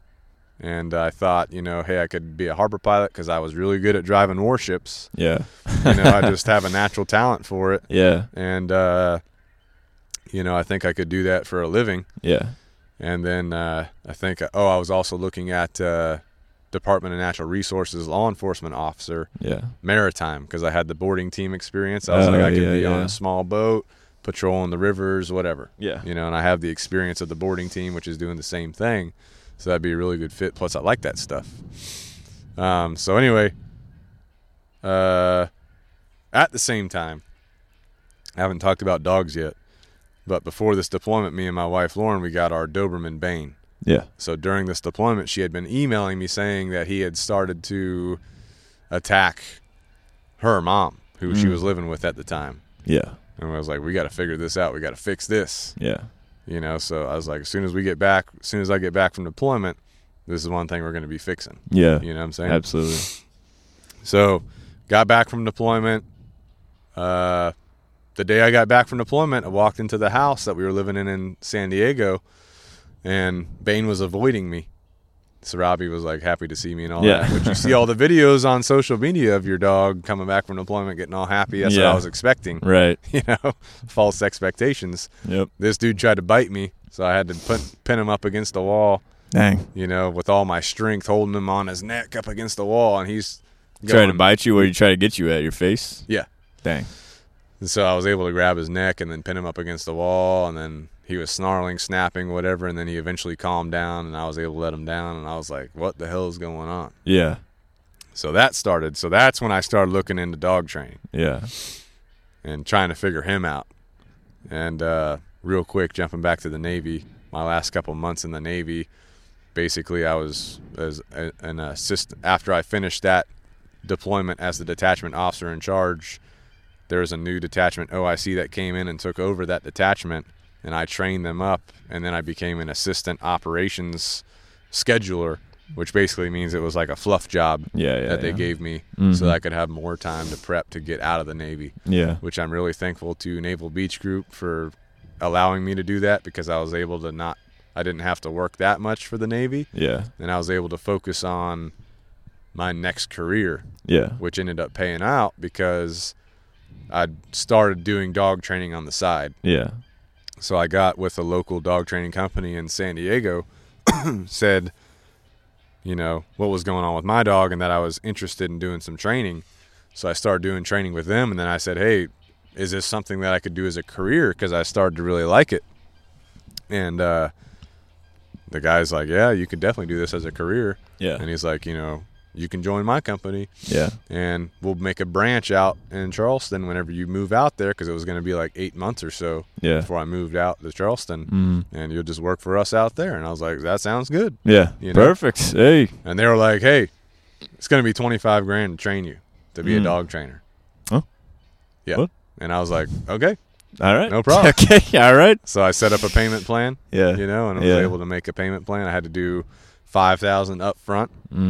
So I had to just dish out $5,000 to start learning how to be a dog trainer, which is not the way that we run it here at Canine Revolution Dog Training for a couple reasons, but I'll get into that later.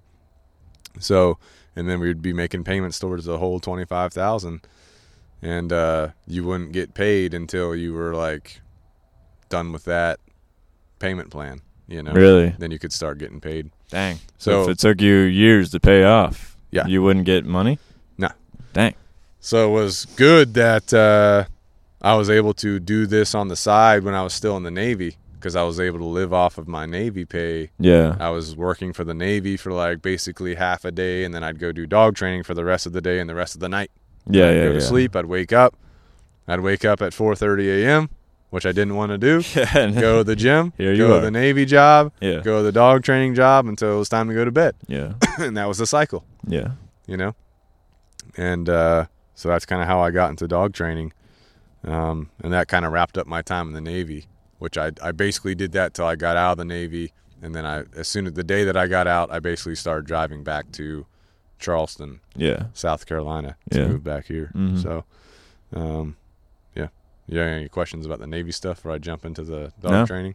Do you think I covered enough? Yeah, you covered a lot. Yeah. I will say Naval Beach Group, you know, you don't really know about it. Most people don't know about it, but super cool job. So if you are in the Navy or you're thinking about going into the Navy, if you like expeditionary work and you can get into an assault craft unit or an amphibious construction battalion unit or Naval Beach Group itself, do it, because it's super cool, you know, especially if you can get into LCACs. And I like LCUs, and my LCU guys out there, I love you guys. Chief Nesbitt, Senior Chief Nesbitt now. Actually, he might be Master Chief at this point. Yeah. But the cool thing about landing craft is it's 100% enlisted. Yeah. There's no officers that are running those craft. The officers are with the staff or with the ship, kind of overall operations, you know. But the guys actually driving the craft are all enlisted. It's the only place in the Navy that happens. Yeah. So an LCAC is manned. They call them they call it flying, because it's hovering. Right. Yeah. Technically speaking, the aviators get a little angry at that. But basically, there's a chief petty officer or a senior chief or a master chief. That's the craft master. This is the guy that's actually driving it. Then there's an engineer who's in charge of the engines and the hovering capability. Then there's a navigator and a load master. So you could do any of those jobs. You could be part of an LCAT crew. LCU has some more crew members on it. LCUs can go out and operate by themselves for 10 days. So there'd be times that we would launch our LCU and it'd be out doing its own thing for 10 days. Then it'd come back. You know what I'm saying? Hey, get away for a while. Super cool. And the Marine Raid Force Ribs, that's all enlisted. There's a chief that runs the ribs, and then it's an enlisted crew. So super cool to get into if you're into that kind of stuff, if you're in the Navy. And I think there are 2 naval beach groups. One's in Coronado, California. One's in Virginia Beach, Virginia. Yeah. That area. So yeah. Little Creek, Virginia. So super cool to get into if you guys are into that kind of stuff. Really enjoyed my deployments there. Went all throughout the Middle East, went through a bunch of countries. We were at sea on my last deployment, we were at sea for whatever amount of time it is that you get a beer day underway. And so we were allotted 2 beers each, the whole crew. Only 2. Yep, 2 beers each because we had been at sea for X amount of days. But the guy running the beers was my buddy Ramiro Hurtado. So we got the hookup. Yeah, that's what I'm saying. Only 2. Right. So, but yeah, had some good times in the Navy. Met a lot of good guys and girls, right? And did a lot of cool stuff. My first ship, our group of junior officers on the Gary, we were pretty tight. We did some crazy things. Hell yeah. And went to a school after leaving the Gary. I went to a school with my buddy Paul Cassani. Mm-hmm. This dude crazy. Paul. Hopefully he listens to this. Yeah. But Paul is freaking crazy, boys. Yeah. And me and Paul, we go to we're in Rhode Island, and we go out one night for whatever reason, and we're like downtown, whatever area we're in. Yeah. Newport News, I think, or something. And because we're at this Navy school out there, and we're just grabbing some steaks. Yeah. And then Paul's like, "Hey, let's run the bars." Oh God. I'm like, "All right." And he's like, "Red Bull and vodka only." Oh my God. So we go to each bar in this area. Oh, bar run, boys. Every bar we go to, we get a Red Bull and vodka, and we just going hammer loud. We're crazy. We go into this nice bar. Yeah. This nice like You guys wine. showed. Exactly. What's going on? You're getting all these looks. Yeah. Elder, let me get a Red Bull and vodka. Slamming shit around. Typical spilling Navy drinks. guys. Yeah. Here come the Navy guys. So anyway, had a good time in the Navy. One thing I forgot to talk about at the Citadel and the Navy is like the leadership. Paying attention to the leaders that were around me, and then trying to take lessons about who I thought was having good aspects of leadership and who was having not so good aspects of leadership. So that's something I was trying to pay attention to. And also one more story from my deployment with the Marines. When I was around my Navy guys, I was super chill. Yeah. Super chill. I'd be calling them bro, buddy, Yeah. this and that. Not really formal, Yeah.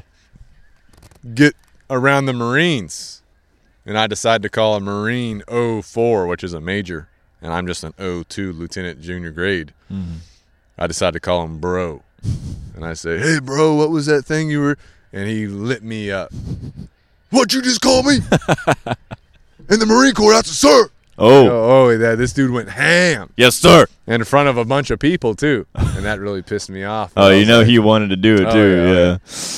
He was like one of those dudes with a stick up his, Yeah. Because there was a bunch of Marines I'd be calling bro, and they're like, "Yeah, we're good to go," what I'm saying? Yeah. But he was just something else. And so, anyway, that's definitely locked in my brain. I feel like that's the 50-50 split in the military. Yeah. You got people who are like, all right, like, everything doesn't have to be so black and white, but, right. Then there's the other guys who are hardcore. Oh, yeah. So, anyway, got into the dog training. I already talked a little bit about starting with this company, was learning from them. They were super old school, so there was no food rewards being used.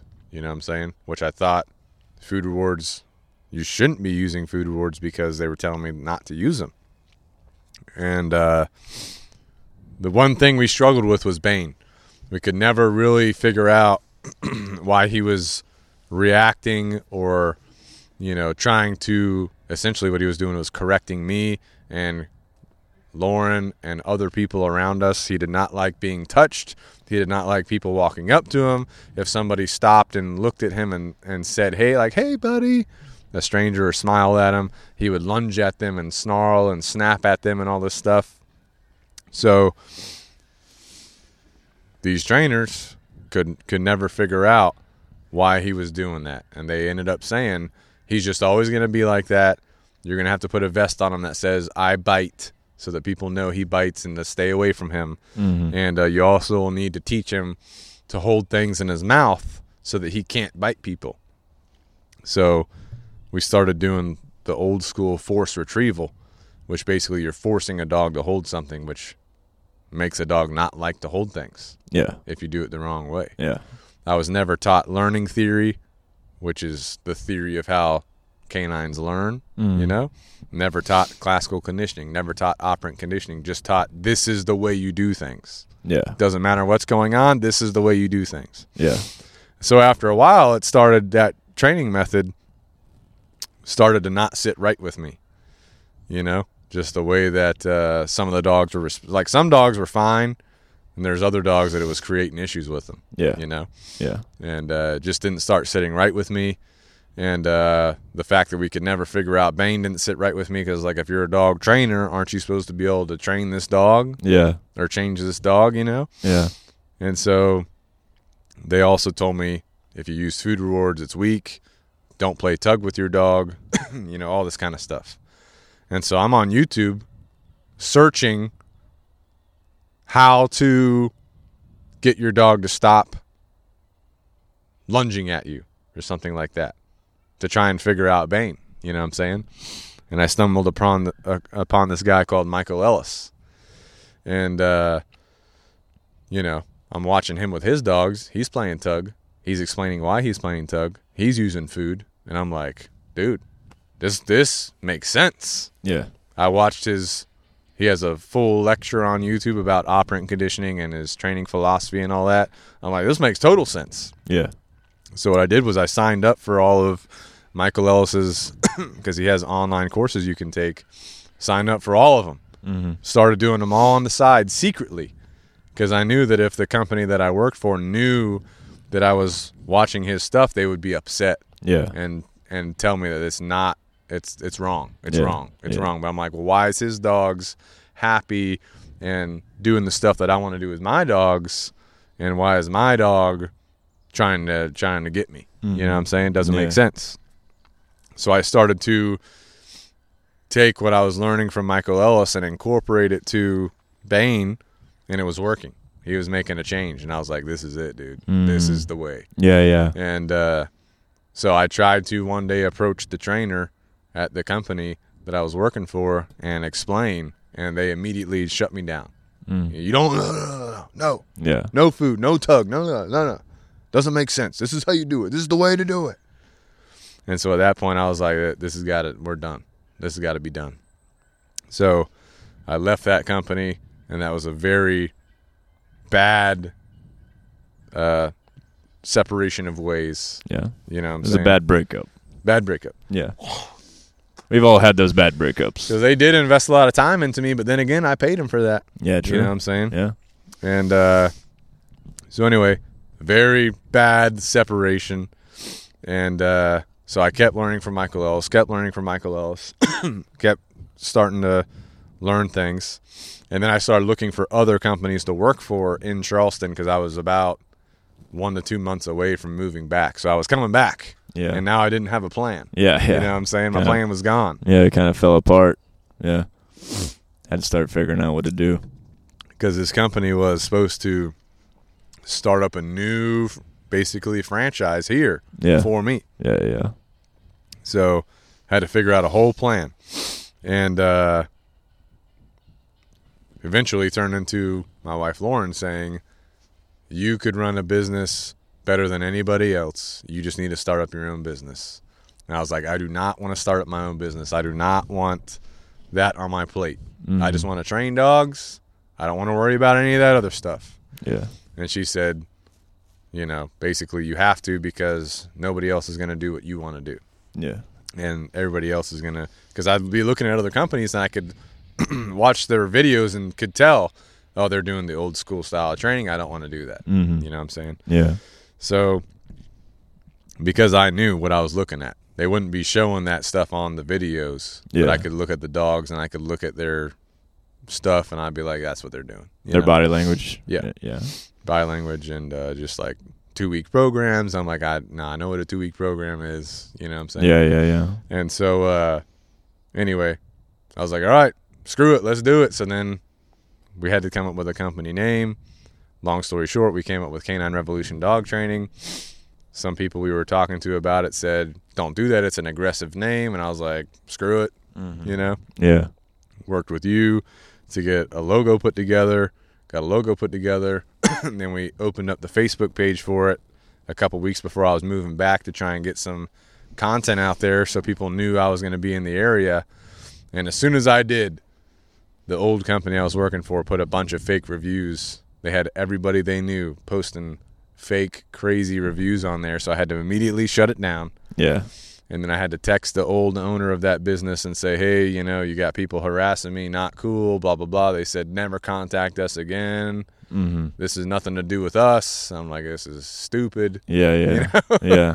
It's that's childish, bro. Yeah. You know what I'm saying? It's like they're holding a grudge against you for Yeah. nothing. You know? I'm like, I'm moving across the country. and you know what I'm saying? you paid them, And I paid them. and they're trying to destroy you. Yeah. You know.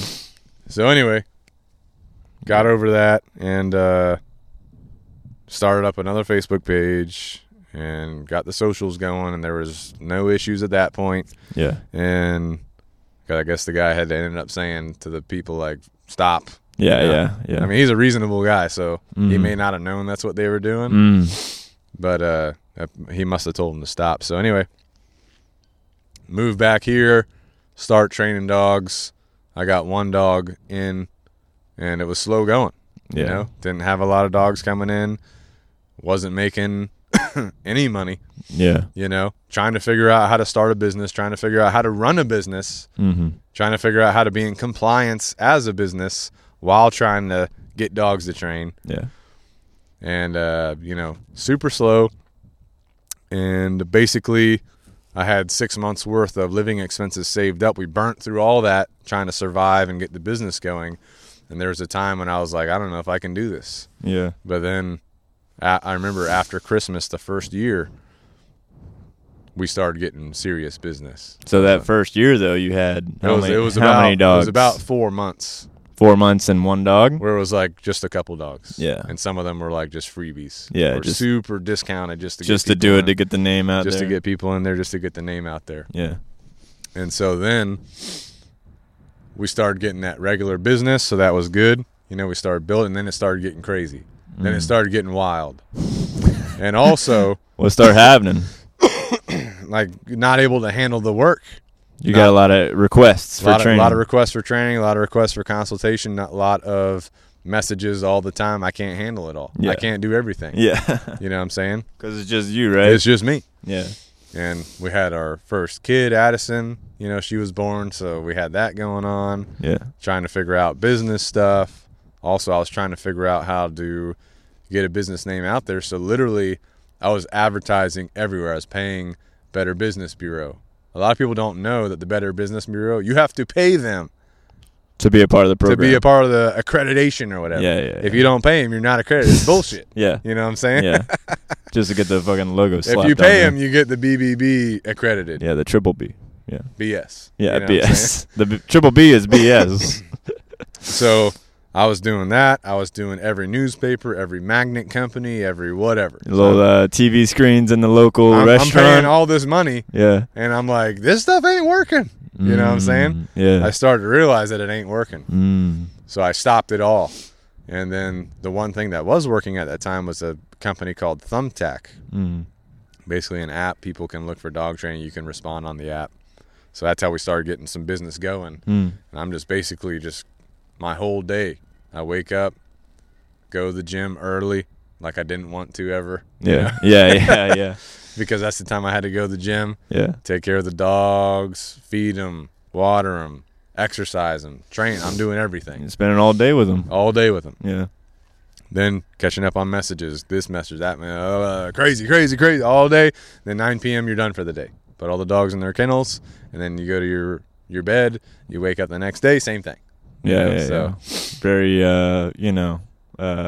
packed day. Yeah. You go to bed, you sleep, you wake up, packed day. well, again. sometimes you wake up in the middle of the night because the dog has thrown up everywhere. Oh, yeah. And you smell it. Ugh. Or a And, blowout, or a poop little everywhere. Diarrhea or something. Diarrhea everywhere. You clean it. You know what I'm saying? Or your little scratching on the wall. Scratching on the Little wall. JoJo's. Ben's dog JoJo. I took her in. She was a dog that didn't have a home, so I took her in to train her to hopefully get her adopted. And she scratched a huge hole in the wall, stuck her arm right through the kennel all night, and dug a hole in the wall. And you didn't own the home. It was a rental. It was a rental. And Yeah. you carved a big old hole in the wall. Mhm. Turns out to this day she's still a mischievous little I patched girl. I patched that hole. So anyway, did all that, and the business kind of got super crazy. So I was like, I got to figure out how to grow this thing, how to expand this thing, because it's not sustainable for one person to Yeah. do all this forever. Right. You know. Yeah. So I was like, first thing I got to figure out is we got so much business coming in, I probably need to find another trainer. Mm-hmm. So at that point, I was trying to talk Chris into leaving law enforcement, Yeah. you know, to train with me because I was working with him and his dog on the side. So had many meetings with Chris and his wife, Kelly, talking about finances, Yeah. what the finances would look like, talk about what the work would look like, Mm-hmm. blah, blah, blah, blah, blah. So Chris came on board and trained him up. And in his training, there was struggle. I was struggling as an instructor, Yeah. and I think he was struggling as a learner. Yeah.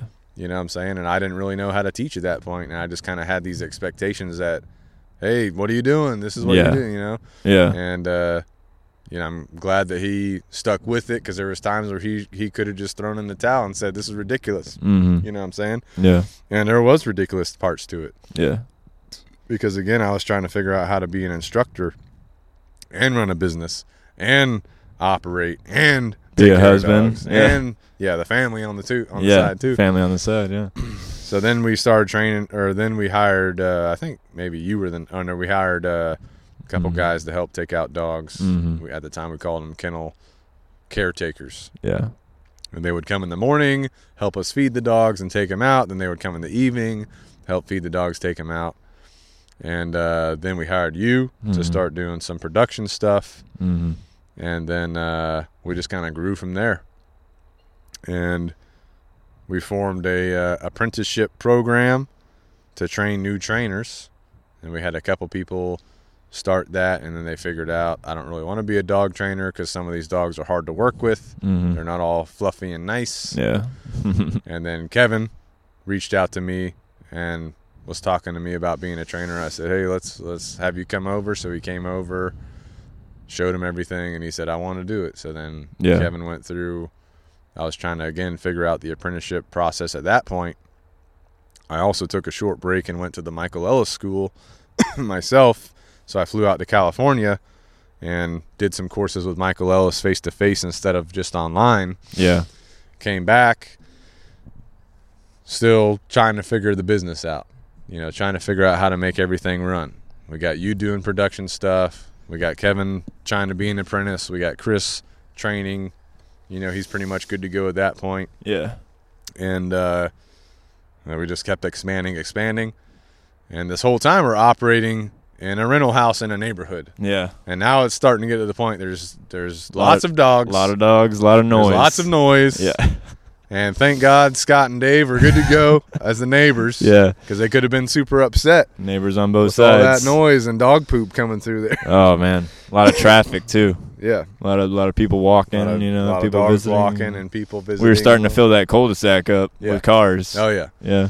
So anyway, we were like, we got to move out of here. We got to have our own place. We got to have open space. So we were like, we need a property. Yeah. You know what I'm saying? Mm. So anyway, long story short, we were able to find a property that's just 30 minutes outside of the Somerville area.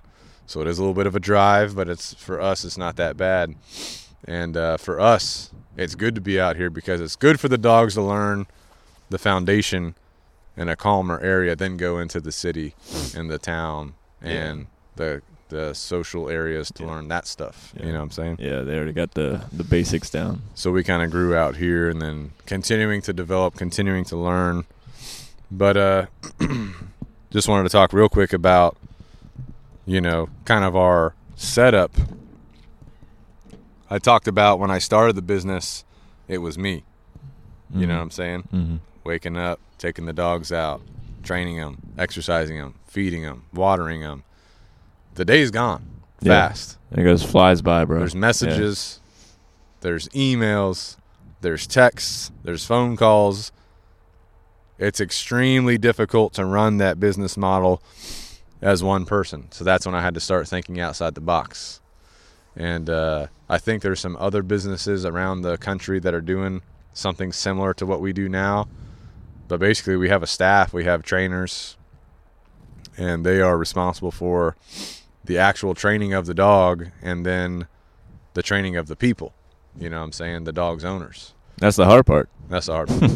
Then we have what we call training assistants, which are responsible for feeding, watering, exercise, training, maintenance, just kind of daily, what we call kennel operations, which are all the things that go in and out throughout the day in a kennel setting, right? Yeah. And that kind of splits up the responsibilities, because the trainers, if they're doing all this stuff, it's not going to give that dog what they need throughout the day. But if you have multiple people doing it throughout the day, it's giving the dog the best thing or the best experience possible, and it's kind of spreading out the responsibilities. Mm-hmm. So that's one of the reasons why Canine Revolution Dog Training is set up as a superior, premier board and train training program versus another training company that's one or two people doing it, because they're getting burnt out and they're not able to keep up the pace with what these dogs need, especially when you're dealing with some challenging dogs. Yeah. Dogs that if you make a wrong move, they'll be all over you. Yeah. You know what I'm saying? So spreading out the responsibilities helps with that. Also, we have Ben running the production and the socials, basically. Mm-hmm. You know what I'm saying? Yeah. So that helps, because if you don't have that, then you're trying to do that yourself too. And then we have Dawn right now as our admin, and she's doing a great job, and she's coordinating with people every day, texting, calling, emailing, getting the contracts, setting up reservations and all that kind of stuff. And, that just takes a lot of time back and forth too, and she does a superior job at that. So setting up different responsibilities. Something else we did overall recently is we created a new position, operations assistant, which is helping to manage the kennel and training assistant schedules and all that kind of stuff. And Ashley's our operations assistant, and she does a great job with that too. You know what I'm saying? So separating the responsibilities, everybody having, a different thing that they're focused on, gives the dog the best experience possible, gives the owners the best experience possible, and it makes us superior to other board and train programs. You know what I'm saying? Yeah. And like I said, I think there are other companies across the country that has something like this set up going on, but it's super hard to keep this thing going. Yeah. Because we might have a training assistant that decides to leave, or another position that decides to leave, and that's fine. We can cover down, but then we have to fill that position, train that position. Also, the payroll costs are more expensive than if you're just doing it yourself. So a lot of people don't want to pay the money for that. You're paying higher taxes. You have different types of insurance you have to. So the problem of operating a larger business, and it's still a small business, it's not a large business, but, managing and operating 21 people instead of 1 to 2 people, it's a lot. Yeah. You know what I'm saying? A lot of logistics to go along. A lot of with logistics, a lot of challenges. So, yeah. I think that's what makes us better than most board and trains and makes us superior. You know what I'm saying? Yeah. The other thing that makes us superior is our training philosophy. And this is kind of adjusted as time has gone on, and we've learned more, and we're always learning.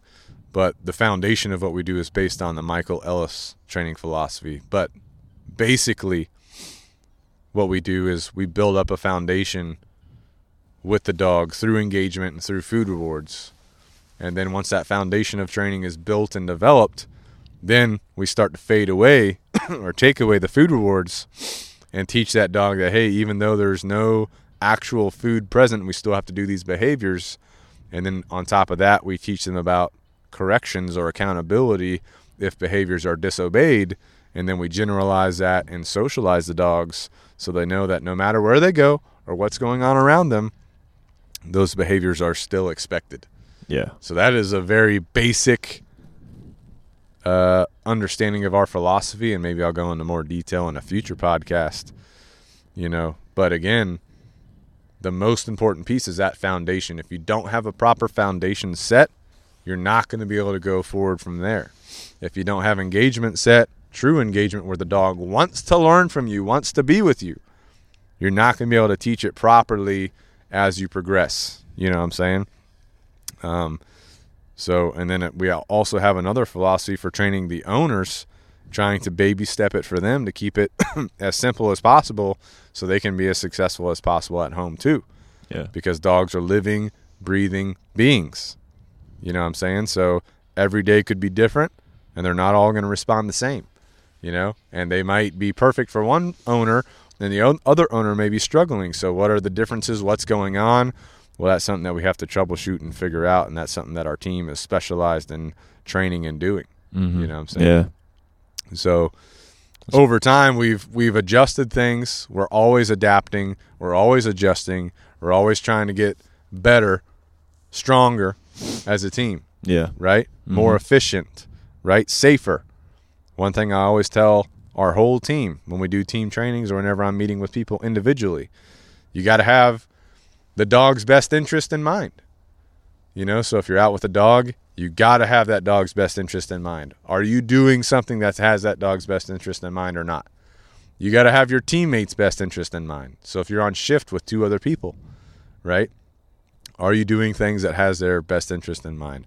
Do you have the dog owner's best interest in mind? That dog is here to train, to learn, to be rehabilitated, right? To develop.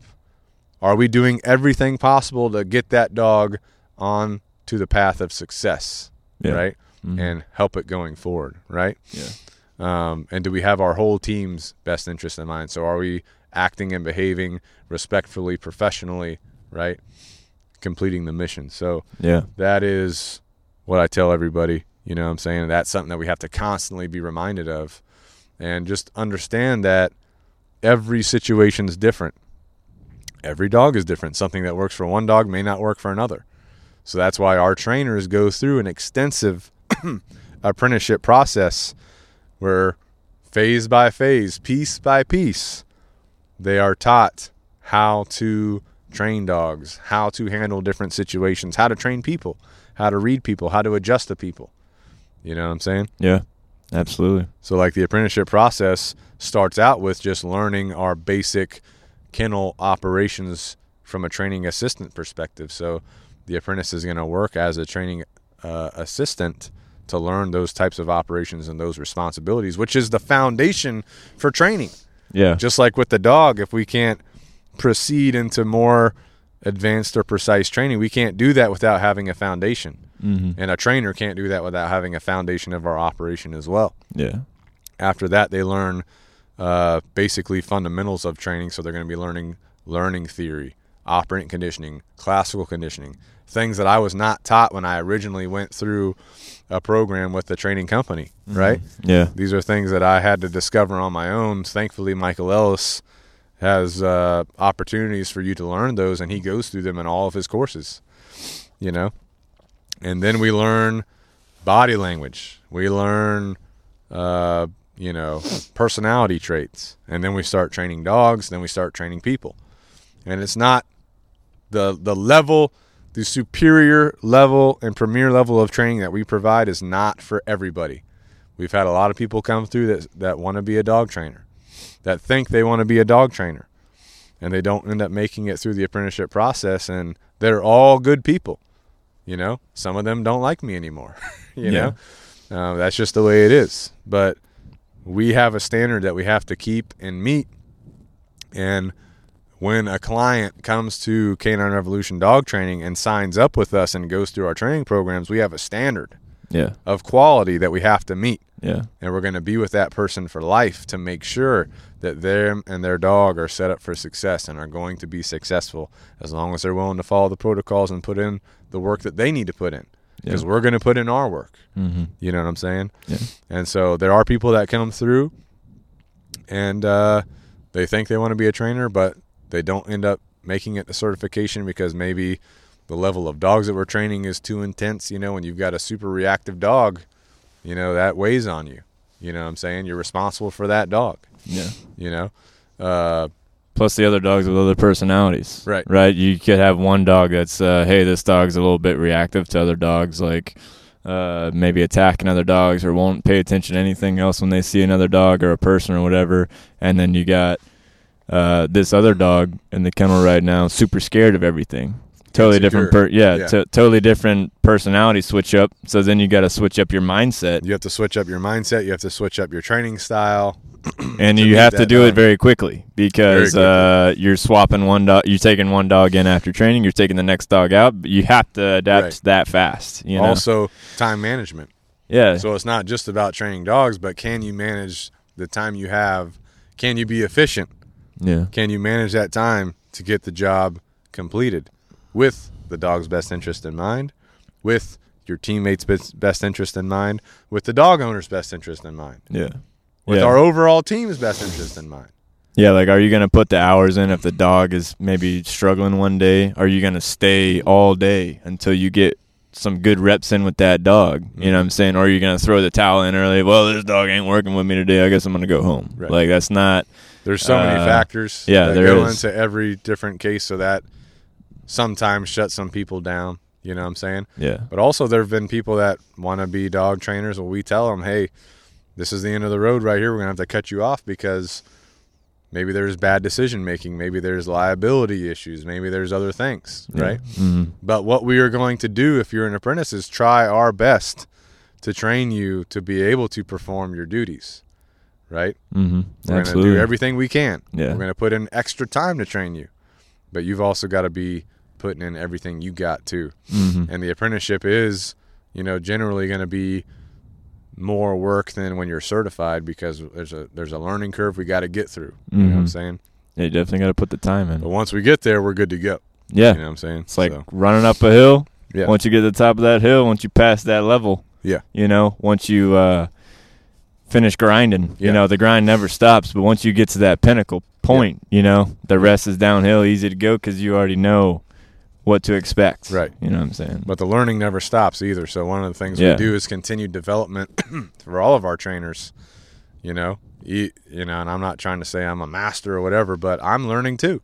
I got a lot of stuff to learn. Yeah. There's a lot of dogs that I train even today. I'm still training and they're teaching me things still. Yeah. You know, and I'm learning new things and I'm ready to develop and ready to get after it. Yeah. I'm learning things from how to run a business. I'm learning things from how to advertise as a business, you know, because, again, things get challenging. Yeah. You know what I'm saying? There's competition out there, so you must adapt and adjust what you're doing. It's not just dog training, right? Right. You got to grow the business. You got mouths to feed. You got people you got to pay. You know, people are relying on, you know, you as a business owner. That's another thing that makes Canine Revolution superior is because of our separate responsibilities, you know. The trainers here, they get to focus on training and customers and that kind of thing. They don't have to worry about business. Yeah. That's my responsibility. Yeah. Now, I will get their input. I will get anybody's input. You know what I'm saying? I'll ask, hey, trainers, this is something I'm thinking about. What do you think? Mm-hmm. Hey, Ben, this is something I'm thinking about. What do you think? Yeah. Hey, Don, this is something I'm thinking about. What do you think? Right? Ashley, everybody. Because the team needs to have input on things, but in the end, there have to be certain business decisions that are made for the business, you know, and those rest on me. Yeah. You know what I'm saying? Mm-hmm. But talking about running a business, it's super challenging, especially with a dog business. And anybody that's out there running a dog business or a boarding kennel, you know, because those are big, you know, there's boarding kennels everywhere. Yeah. Dogs are on all the time. You can't turn them off like you can a lawnmower if you run a lawn business. You know what I'm saying? Yep. They got to poop. They got to pee. They got to eat. They got to be cleaned, right? They got to have exercise. They got to have training. You know what I'm saying? Maybe they throw up in their kennel. Yeah. You got to deal with that now. Got to clean it up. So that's one of the challenges is, with a dog business where you have dogs on site, they're there 24/7, 365. Mm-hmm. You know what I'm saying? Yeah. So you got to have manpower to be able to handle that. And that gets expensive from a budgeting perspective. I'm not saying that as a bad thing. It's a good thing, right? It's a good thing to have good manpower, right? But you got to balance a budget as a dog business owner, right? Mm-hmm. You got to balance your payroll. You got to plan out your growth. You know what I'm saying? You got to pay your people as best as you can, but not overdo it. I've done that before, you know what I'm saying? And my business advisors, like my accountant and other business advisors, like, hey, you might be paying a little bit too much. It's like, well, these people are getting after it, so they deserve the pay. The business might not be making as much of a profit, but to me, it's worth it to try and pay them as best as possible, So sometimes that comes and goes, and you learn as you go through there. You also got to make decisions sometimes. That might be a difficult decision. One of the hardest things to do as a business owner is making a decision if you have to let somebody go. Yeah. That's a super hard decision. Yeah. You know what I'm saying? Yeah. And I've had to do it, and it's never a enjoyable thing to do. And, it causes anxiety and stress, but it's one of those things that has to be done. Yeah. You know what I'm saying? Mm-hmm. And you have to hold your standard. But with that being said, have you done everything possible to try and help that person, to try and train that person? You know what I'm saying? So that's something you have to consider. And one of the things I'll say is everybody knows I like Jocko, right? Yeah. But when I started this business in 2017, I stumbled upon his podcast, browsing podcast one day, and he had just recently started up his podcast, I believe. And a lot of what he was teaching on his podcast resonated with me as a new business owner and someone that was trying to lead dog owners and lead employees. And I've not made every decision the best, right? I've not treated everybody the best, but I'm trying to learn, and I think that I have developed over time. But Jocko has helped me with a lot of things, and again, with his kind of mantra of extreme ownership, have I done everything to the best of my ability to try and help this person, or am I just taking the easy road and letting them go? Yeah. Right? In those scenarios where that has to be done. Right. I'm trying to do everything I can to maximize what someone might be doing, or training them to the best of my ability, or setting them up for the most success as much as possible. I might be burning myself out trying to do it. I'm trying to give everything I got before I have to make that call. And the people that I've had to do that to, they might not see it from that perspective, but I've literally done everything I can to try and get to that, make sure I've done everything I can to help them before I have to make that call. You know what I'm saying? Yeah.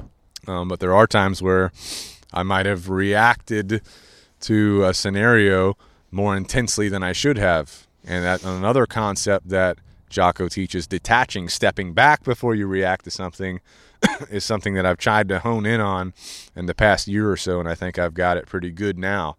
But it used to be where if something, it's not an emergency, I don't need to step in right then and there. But if I see something that isn't right, I would jump right on that person. Kind of the old school mentality. Yeah. And I think I've done a pretty good job of stepping back, detaching, coming back later to address that if it needs to be addressed, or if it's not that big of a deal, maybe it's okay to let it go this time. Right. But if it is a safety scenario or a danger scenario, I'm going to step in right then and there. Yeah. And sometimes I might come in a little intense. My personality tends to be a little bit intense overall. I'm trying to tune that back and have that calm, confident, relaxed demeanor at all times. You know what I'm saying? Yeah. So we're all humans. We're not perfect. So if you're listening to this, your boss is not perfect, right? Your business partner is not perfect. Your employees are not. None of us are perfect. But can we try to work together and help each other to get to where we need to go? You know what I'm saying? Yeah, absolutely. Kind of my thoughts on that, But running a business, super difficult. Managing people, super difficult. Jocko's message has really resonated to me. I know other people have other influencers or leaders out there that they listen to or pay attention to. Maybe someone's listening to this and we're able to help them. That's kind of one of our goals, is to be able to help people. Right. So yeah, just one of the things, and I think that's the good thing about social media, is that allows you to listen or receive information from someone like Jocko to me. And I don't want to keep talking about Jocko. There's other people too. But, you know, people that you can listen to that you would otherwise not be able to be connected to. Yeah. You know, if there was no social media, no podcast, I would never hear Jocko's message, and it would never help me to continue to push myself to develop. Yeah. You know what I'm saying? Someone else, another influencer, and you're going to laugh at this one, Seth Furiosi. Yeah. Bodybuilder guy. Yeah. I like his workouts. I don't really do them that much anymore. But one thing he says is that you don't have problems. You only have work to do. Yeah. And that resonated with me. You think you have a problem? You don't really have a problem. You have more work to do, right? If there's something going on where you mismanaged your budget from a business perspective, that's not a problem. Let's find a workaround. Let's find work. You know, we got to find work to help make this right. Yeah. You know what I'm saying? We got a dog that's not on the program because it's struggling. That's not a problem. That just means we got more work to do to solve this problem. Yeah. So Seth Furiosi's message from that perspective really resonated with me. And there's a bunch of other influencers that I follow from different aspects of life that help to resonate with me. But you would not be able to get that information, otherwise. You know? So a couple of them that I listen to, in case anyone's wondering, obviously Jocko for business and leadership. You know, he kind of stands out to me with that. We got Patrick Bet-David with Valuetainment. You know, he's when I was starting up trying to figure out business, he's got a ton of videos about entrepreneurship. So that kind of helped me start thinking on a different level, you know. Seth Furiosi from the workout perspective, but also the mentality of not having problems, but just having work to do to solve problems. Yeah. You know what I'm saying? Yep. Lane Norton for nutrition, you know, Peter Attia for longevity, you know, all these types of people. Juji Mufu. Oh, yeah. Flexibility. Oh, yeah. Strength. Power. Funny guy. Knows what he's talking about. Good information. Knows what he's talking about. Good information. You know what I'm saying? So just a couple people that I pay attention to. NFQ. Yeah. Good company. Good motivation to keep the press on. You know, shout out to Tyler Watkins. You know, so anyway, just a couple people I pay attention to. You might want to look them up, maybe not. I usually follow their content on Instagram. But again, just stuff to keep your mind right. You know what I'm saying? You want to keep your mind right. If you follow people or you pay attention to people that are at a level that you want to achieve, or at a level where you can help to push you further versus drag you down. You know what I'm saying? I think that will help you get on the road, on the path. You got to keep the stuff in your head, because if you just leave yourself to your own human nature, you're going to want to go to the easiest path possible, which is not the path you need to be taking all the time. Yeah. You know what I'm saying? Absolutely, man. Yeah. Also, being around you guys, you know, talking about our team, I just want to take a second to thank every single member of our team, even past members of our team, for what they've done for the revolution. You know what I'm saying? First of all, Lauren, you know, my wife, she's the one that told me to start a business, and she's been with me, dealing with me, doing this stuff nonstop since we started. All the barking dogs and all that. Barking dogs, but there's been times where she has said, you know, like, hey, you're working too much. Yeah. She's had to reel me in. Yeah. You know what I'm saying? I've tried to reel in sometimes. Sometimes I get a little crazy. The motor going, you know? Yeah. And then, you know, Chris, you know, he's obviously grew up with him. We talked about some of our stories together on his episode. But, you know, he pushes me, challenges me. If I'm like, oh, well, maybe... Well, I'm the one that gets up early. We know Chris sleeps in these days. He's got a newborn, boys. Give him a break. But You know, there's been times where I'm like, well, I might not do this or that, but I'm like, hey, Chris is out there doing it, so I got to go do it. Yeah. You know what I'm saying? Yeah. Or you know, pushing on the, you know, me and you have developed a lot with our current goals and our current business situation, but a lot of whenever we were starting the socials and all that, we were working together. Now it's just you taking it all off. Yeah. You know what I'm saying? Yeah. Leading the charge, pushing us, developing us, you know, Kevin pushing it, developing us, having that really good customer communication. I know it's hard for him sometimes. He's a specialist, boys. He's a specialist. And he's also the coldest stone-faced guy in our company, and he's the client specialist. People love talking to Kevin. And he'll stand there with his glasses on. If you know Kevin, you know his glasses, but he'll stand there and not look happy, and people will walk past me and Chris to go straight to Kevin. You know, to talk to him. We still haven't figured it out yet. And also just challenging our mentalities. You know what I'm saying?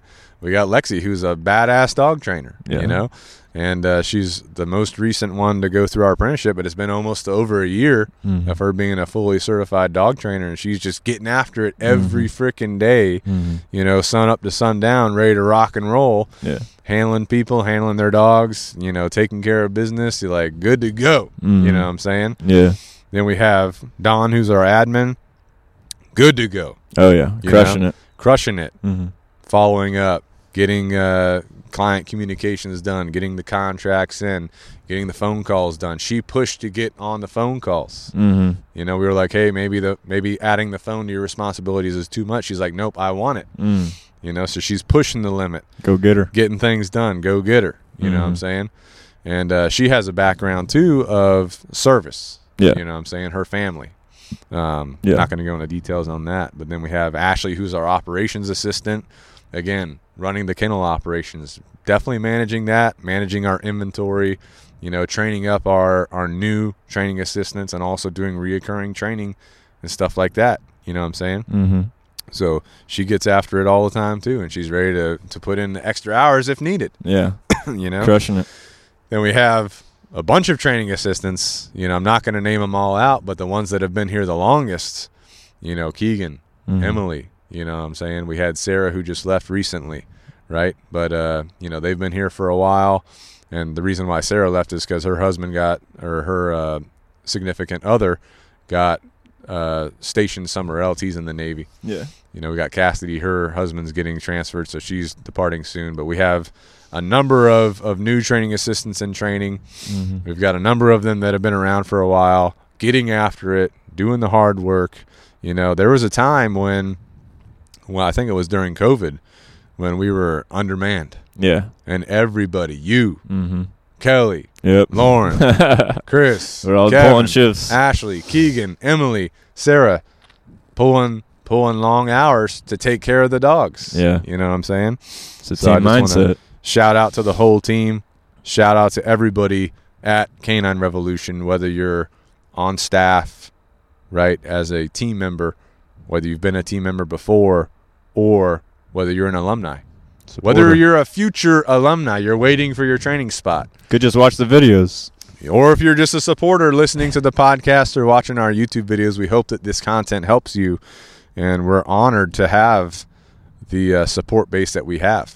Yeah, you know what I'm saying? Absolutely. And we made the decision earlier this year to kind of separate the podcast from the rest of the Canine Revolution stuff, because it was kind of just going a little out of control. Yeah, again, a little too uncategorized. They got uncategorized from just strictly dog training, which we're reeling it back in to do more dog training topics, but we've covered a large variety of topics. Shout out to all the special guests that we've had. Yep. Been able to meet a lot of cool people. A lot of cool people we've had the opportunity to learn from and listen to and talk to. And we have more people lined up, you know, and being a veteran myself, it's very important to me to continue to talk to veterans and get veteran stories out there. Yeah. And talk to people that I think will help us and help other people, such as people in the fitness industry. You know, we had Heather, 2 Heathers. Yeah, 2 Heathers. Black, Heather Foss. Yep. You know, Tyler Watkins, CrossFit athlete, NFQ athlete, Mark McGirt, you know, owner of McGirt Strength. Yeah. You know, that dude's legit. Yep. And they're all legit. They're all, every single one of them. Doc Anthony, he's a chiropractor, but also a CWP and defensive pistol instructor. Mm-hmm. We talked about on one of our podcasts mass shootings and why they happen. Yeah. Case studies. That was 4 or 5 hour podcast with lots of detailed information. Yep. I think people need to know about. And since that podcast, we've taken action ourselves to enter into a new realm. You know, we've trained pistol defense extensively. Yeah. You know, I was on the boarding team, so I went through extensive training with rifle and pistol tactics, room clearing. Chris was on SWAT team. Kevin was in corrections. But I haven't trained jiu-jitsu or martial arts for a while. I did it when I was with the Marines. Super important. Yeah. And recently, since that podcast, we've taken action to train again as a team. Yeah. With the White at Black Force MMA, and hopefully we're going to get him on the podcast soon. But that dude is freaking legit. Yeah. He's Navy veteran. That dude, if you need to get involved with Black Force MMA if you're in the Somerville or Charleston area, because it's not only going to help you build confidence, but it's going to help you condition your body and teach you how to use your body as a defensive tool if you need to. Yeah. And in today's world, you don't know what's going to happen. Yeah. You know what I'm saying? You need to be ready. And yes, you could have a CWP, you know, with a pistol, but that might not be the right choice. Yeah. You know what I'm saying? Yeah. So you need to have every option available to you, and what the White's teaching down there is legit. You know what I'm saying? That dude's a badass. Yeah. He's hardcore, boys. Yeah, he's the real deal. So through the podcast, we're able to reach out and interact with these people and share some stories and share information that hopefully impacts the listener as much as it's impacting us. And the other thing, too, is don't wait for tomorrow to do what you can do today. We waited too long to get involved with Black Force MMA. But we took the step. It's time to stop putting off to tomorrow what we can do today. You know what I'm saying? So that is a challenge to you, the listener. It's the challenge that we challenge our team to every day. You know, take care of things that you need to take care of, right? Have your dog's best interest in mind. Have your team members' best interest in mind. Have your family's best interest in mind, right? And do what you need to do. So not trying to go off on a tangent. I hope that my story has impacted somebody in a good way. I never thought that I'd go from, you know, being on the swim team, the football team, to being a dog trainer. Yeah. You know, I never thought that I would not be in the Navy for 20 or 30 years and be a dog trainer. Yeah.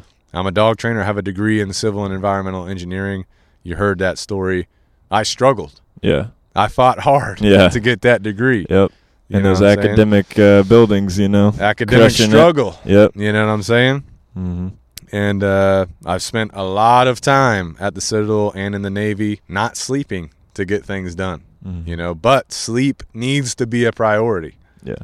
You know, I get about 6.5 to 7 hours of sleep most days. I usually sleep 8 hours 1 or 2 days a week, and that works for me.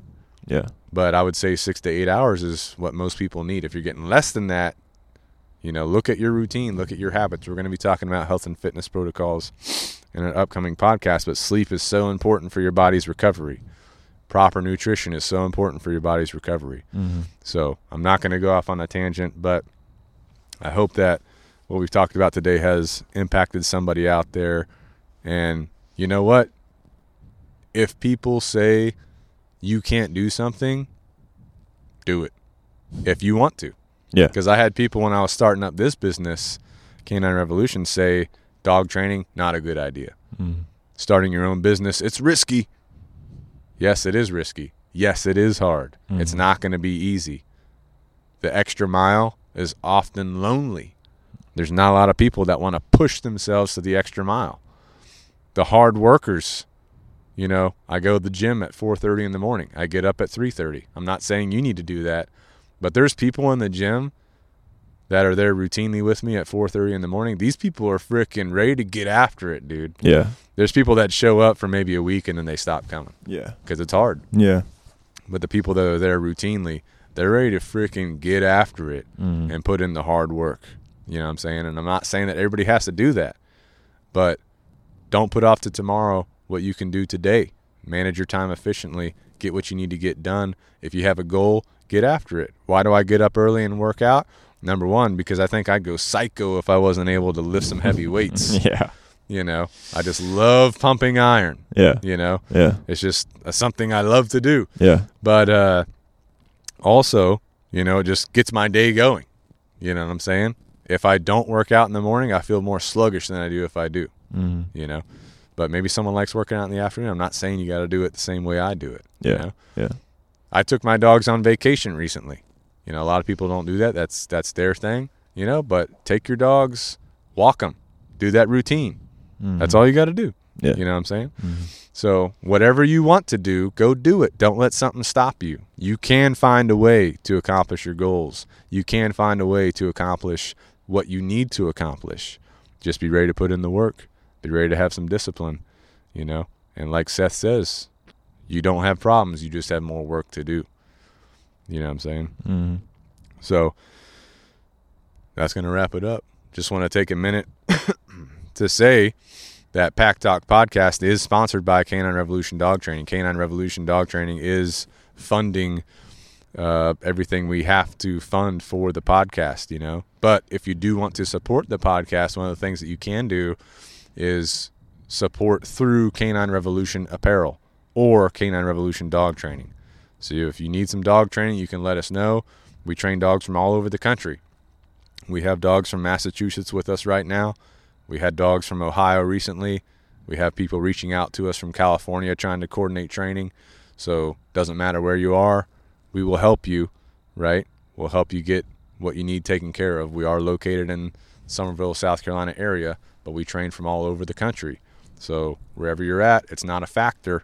You can join the revolution. We can help you achieve your goals. So that's one way you can help this podcast. The other way is by going on to our links that we're going to put in the description, and it'll take you to Amazon. You can get a Canine Revolution Apparel t-shirt. You can get a Good to Go shirt. Good to go. If you want to be good to go and support the podcast. We got some more shirts coming out. Oh, yeah. Guineas. Get a beanie.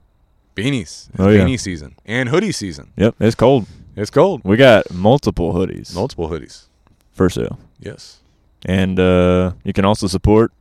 Just drop a 5-star review on the podcast. That's if you right. listen on Apple Podcasts, the 5 stars review is going to help us get into the algorithm a It little bit helps more. us get into the algorithm. It helps us reach new people, get the message out there. So if you've been listening for more than 2 weeks, drop a 5-star review. Why not? It's super easy. That's right. Drop it on Apple, drop it on Spotify, or wherever you listen. And, yeah. The other thing is, we talked about Jocko, but the thing that I like about Origin USA and Jocko Fuel is that it's made in America. And this is something that Jocko's pushing to do, is get manufacturing back into America. So their products are sourced in America and made in America. They don't have items sourced from other places. So if you want to support that, you can go to originmaine.com, Origin USA on Google, Jocko Fuel on Google. You can use the promo code SINGER101. That'll get you 10% off. But the other thing, too, is the products are just outstanding, so that's what we got right here. We got the Pink Mist, the Jocko Go. We got the Delta 68s on. You got yours on. I got mine on. I got my Walmart pants on Not today. good to go. Not good to go. No, but I am drinking my Pink Mist Jocko. Good to go. So we're trying to support America, trying to bring manufacturing back into America. And so you guys can do that as well. Also, if you want to follow me or Ben on Instagram, Ben is at Big Boy Jabba. Big Boy Jabba. Bigboy.jabba. I'm at Chad.Singer13. Also, we should probably get into the Twitter game because Elon Musk took over. I've been monitoring Elon's, He his brought Trump activity. back. He brought Trump He back. did. It's been kind of a fire on Twitter. Just everything is a little chaotic, but it's definitely booming. Twitter's booming. Settle right out. now. Also, Canine Revolution on TikTok, Canine Revolution Oh, yeah. Dog Training on YouTube, Mhm. Canine Revolution Dog Training on Instagram and Facebook. Yep, right? yep. You can follow all that stuff. But again, to the listener, thank you guys. We've been blown away by the support. We've got people reaching out. If you're a dog trainer and you need some consulting, you can reach out, right? We will help you think through some things. about whatever you're trying to work through. Troubleshoot any issues you got going on. Troubleshoot some dogs you're working on. Troubleshoot business, right? We're looking for advice. Yeah. Yep. So anyway, thank you guys. Hopefully you took something away from this podcast. We're looking forward to more coming out. And until next time, out.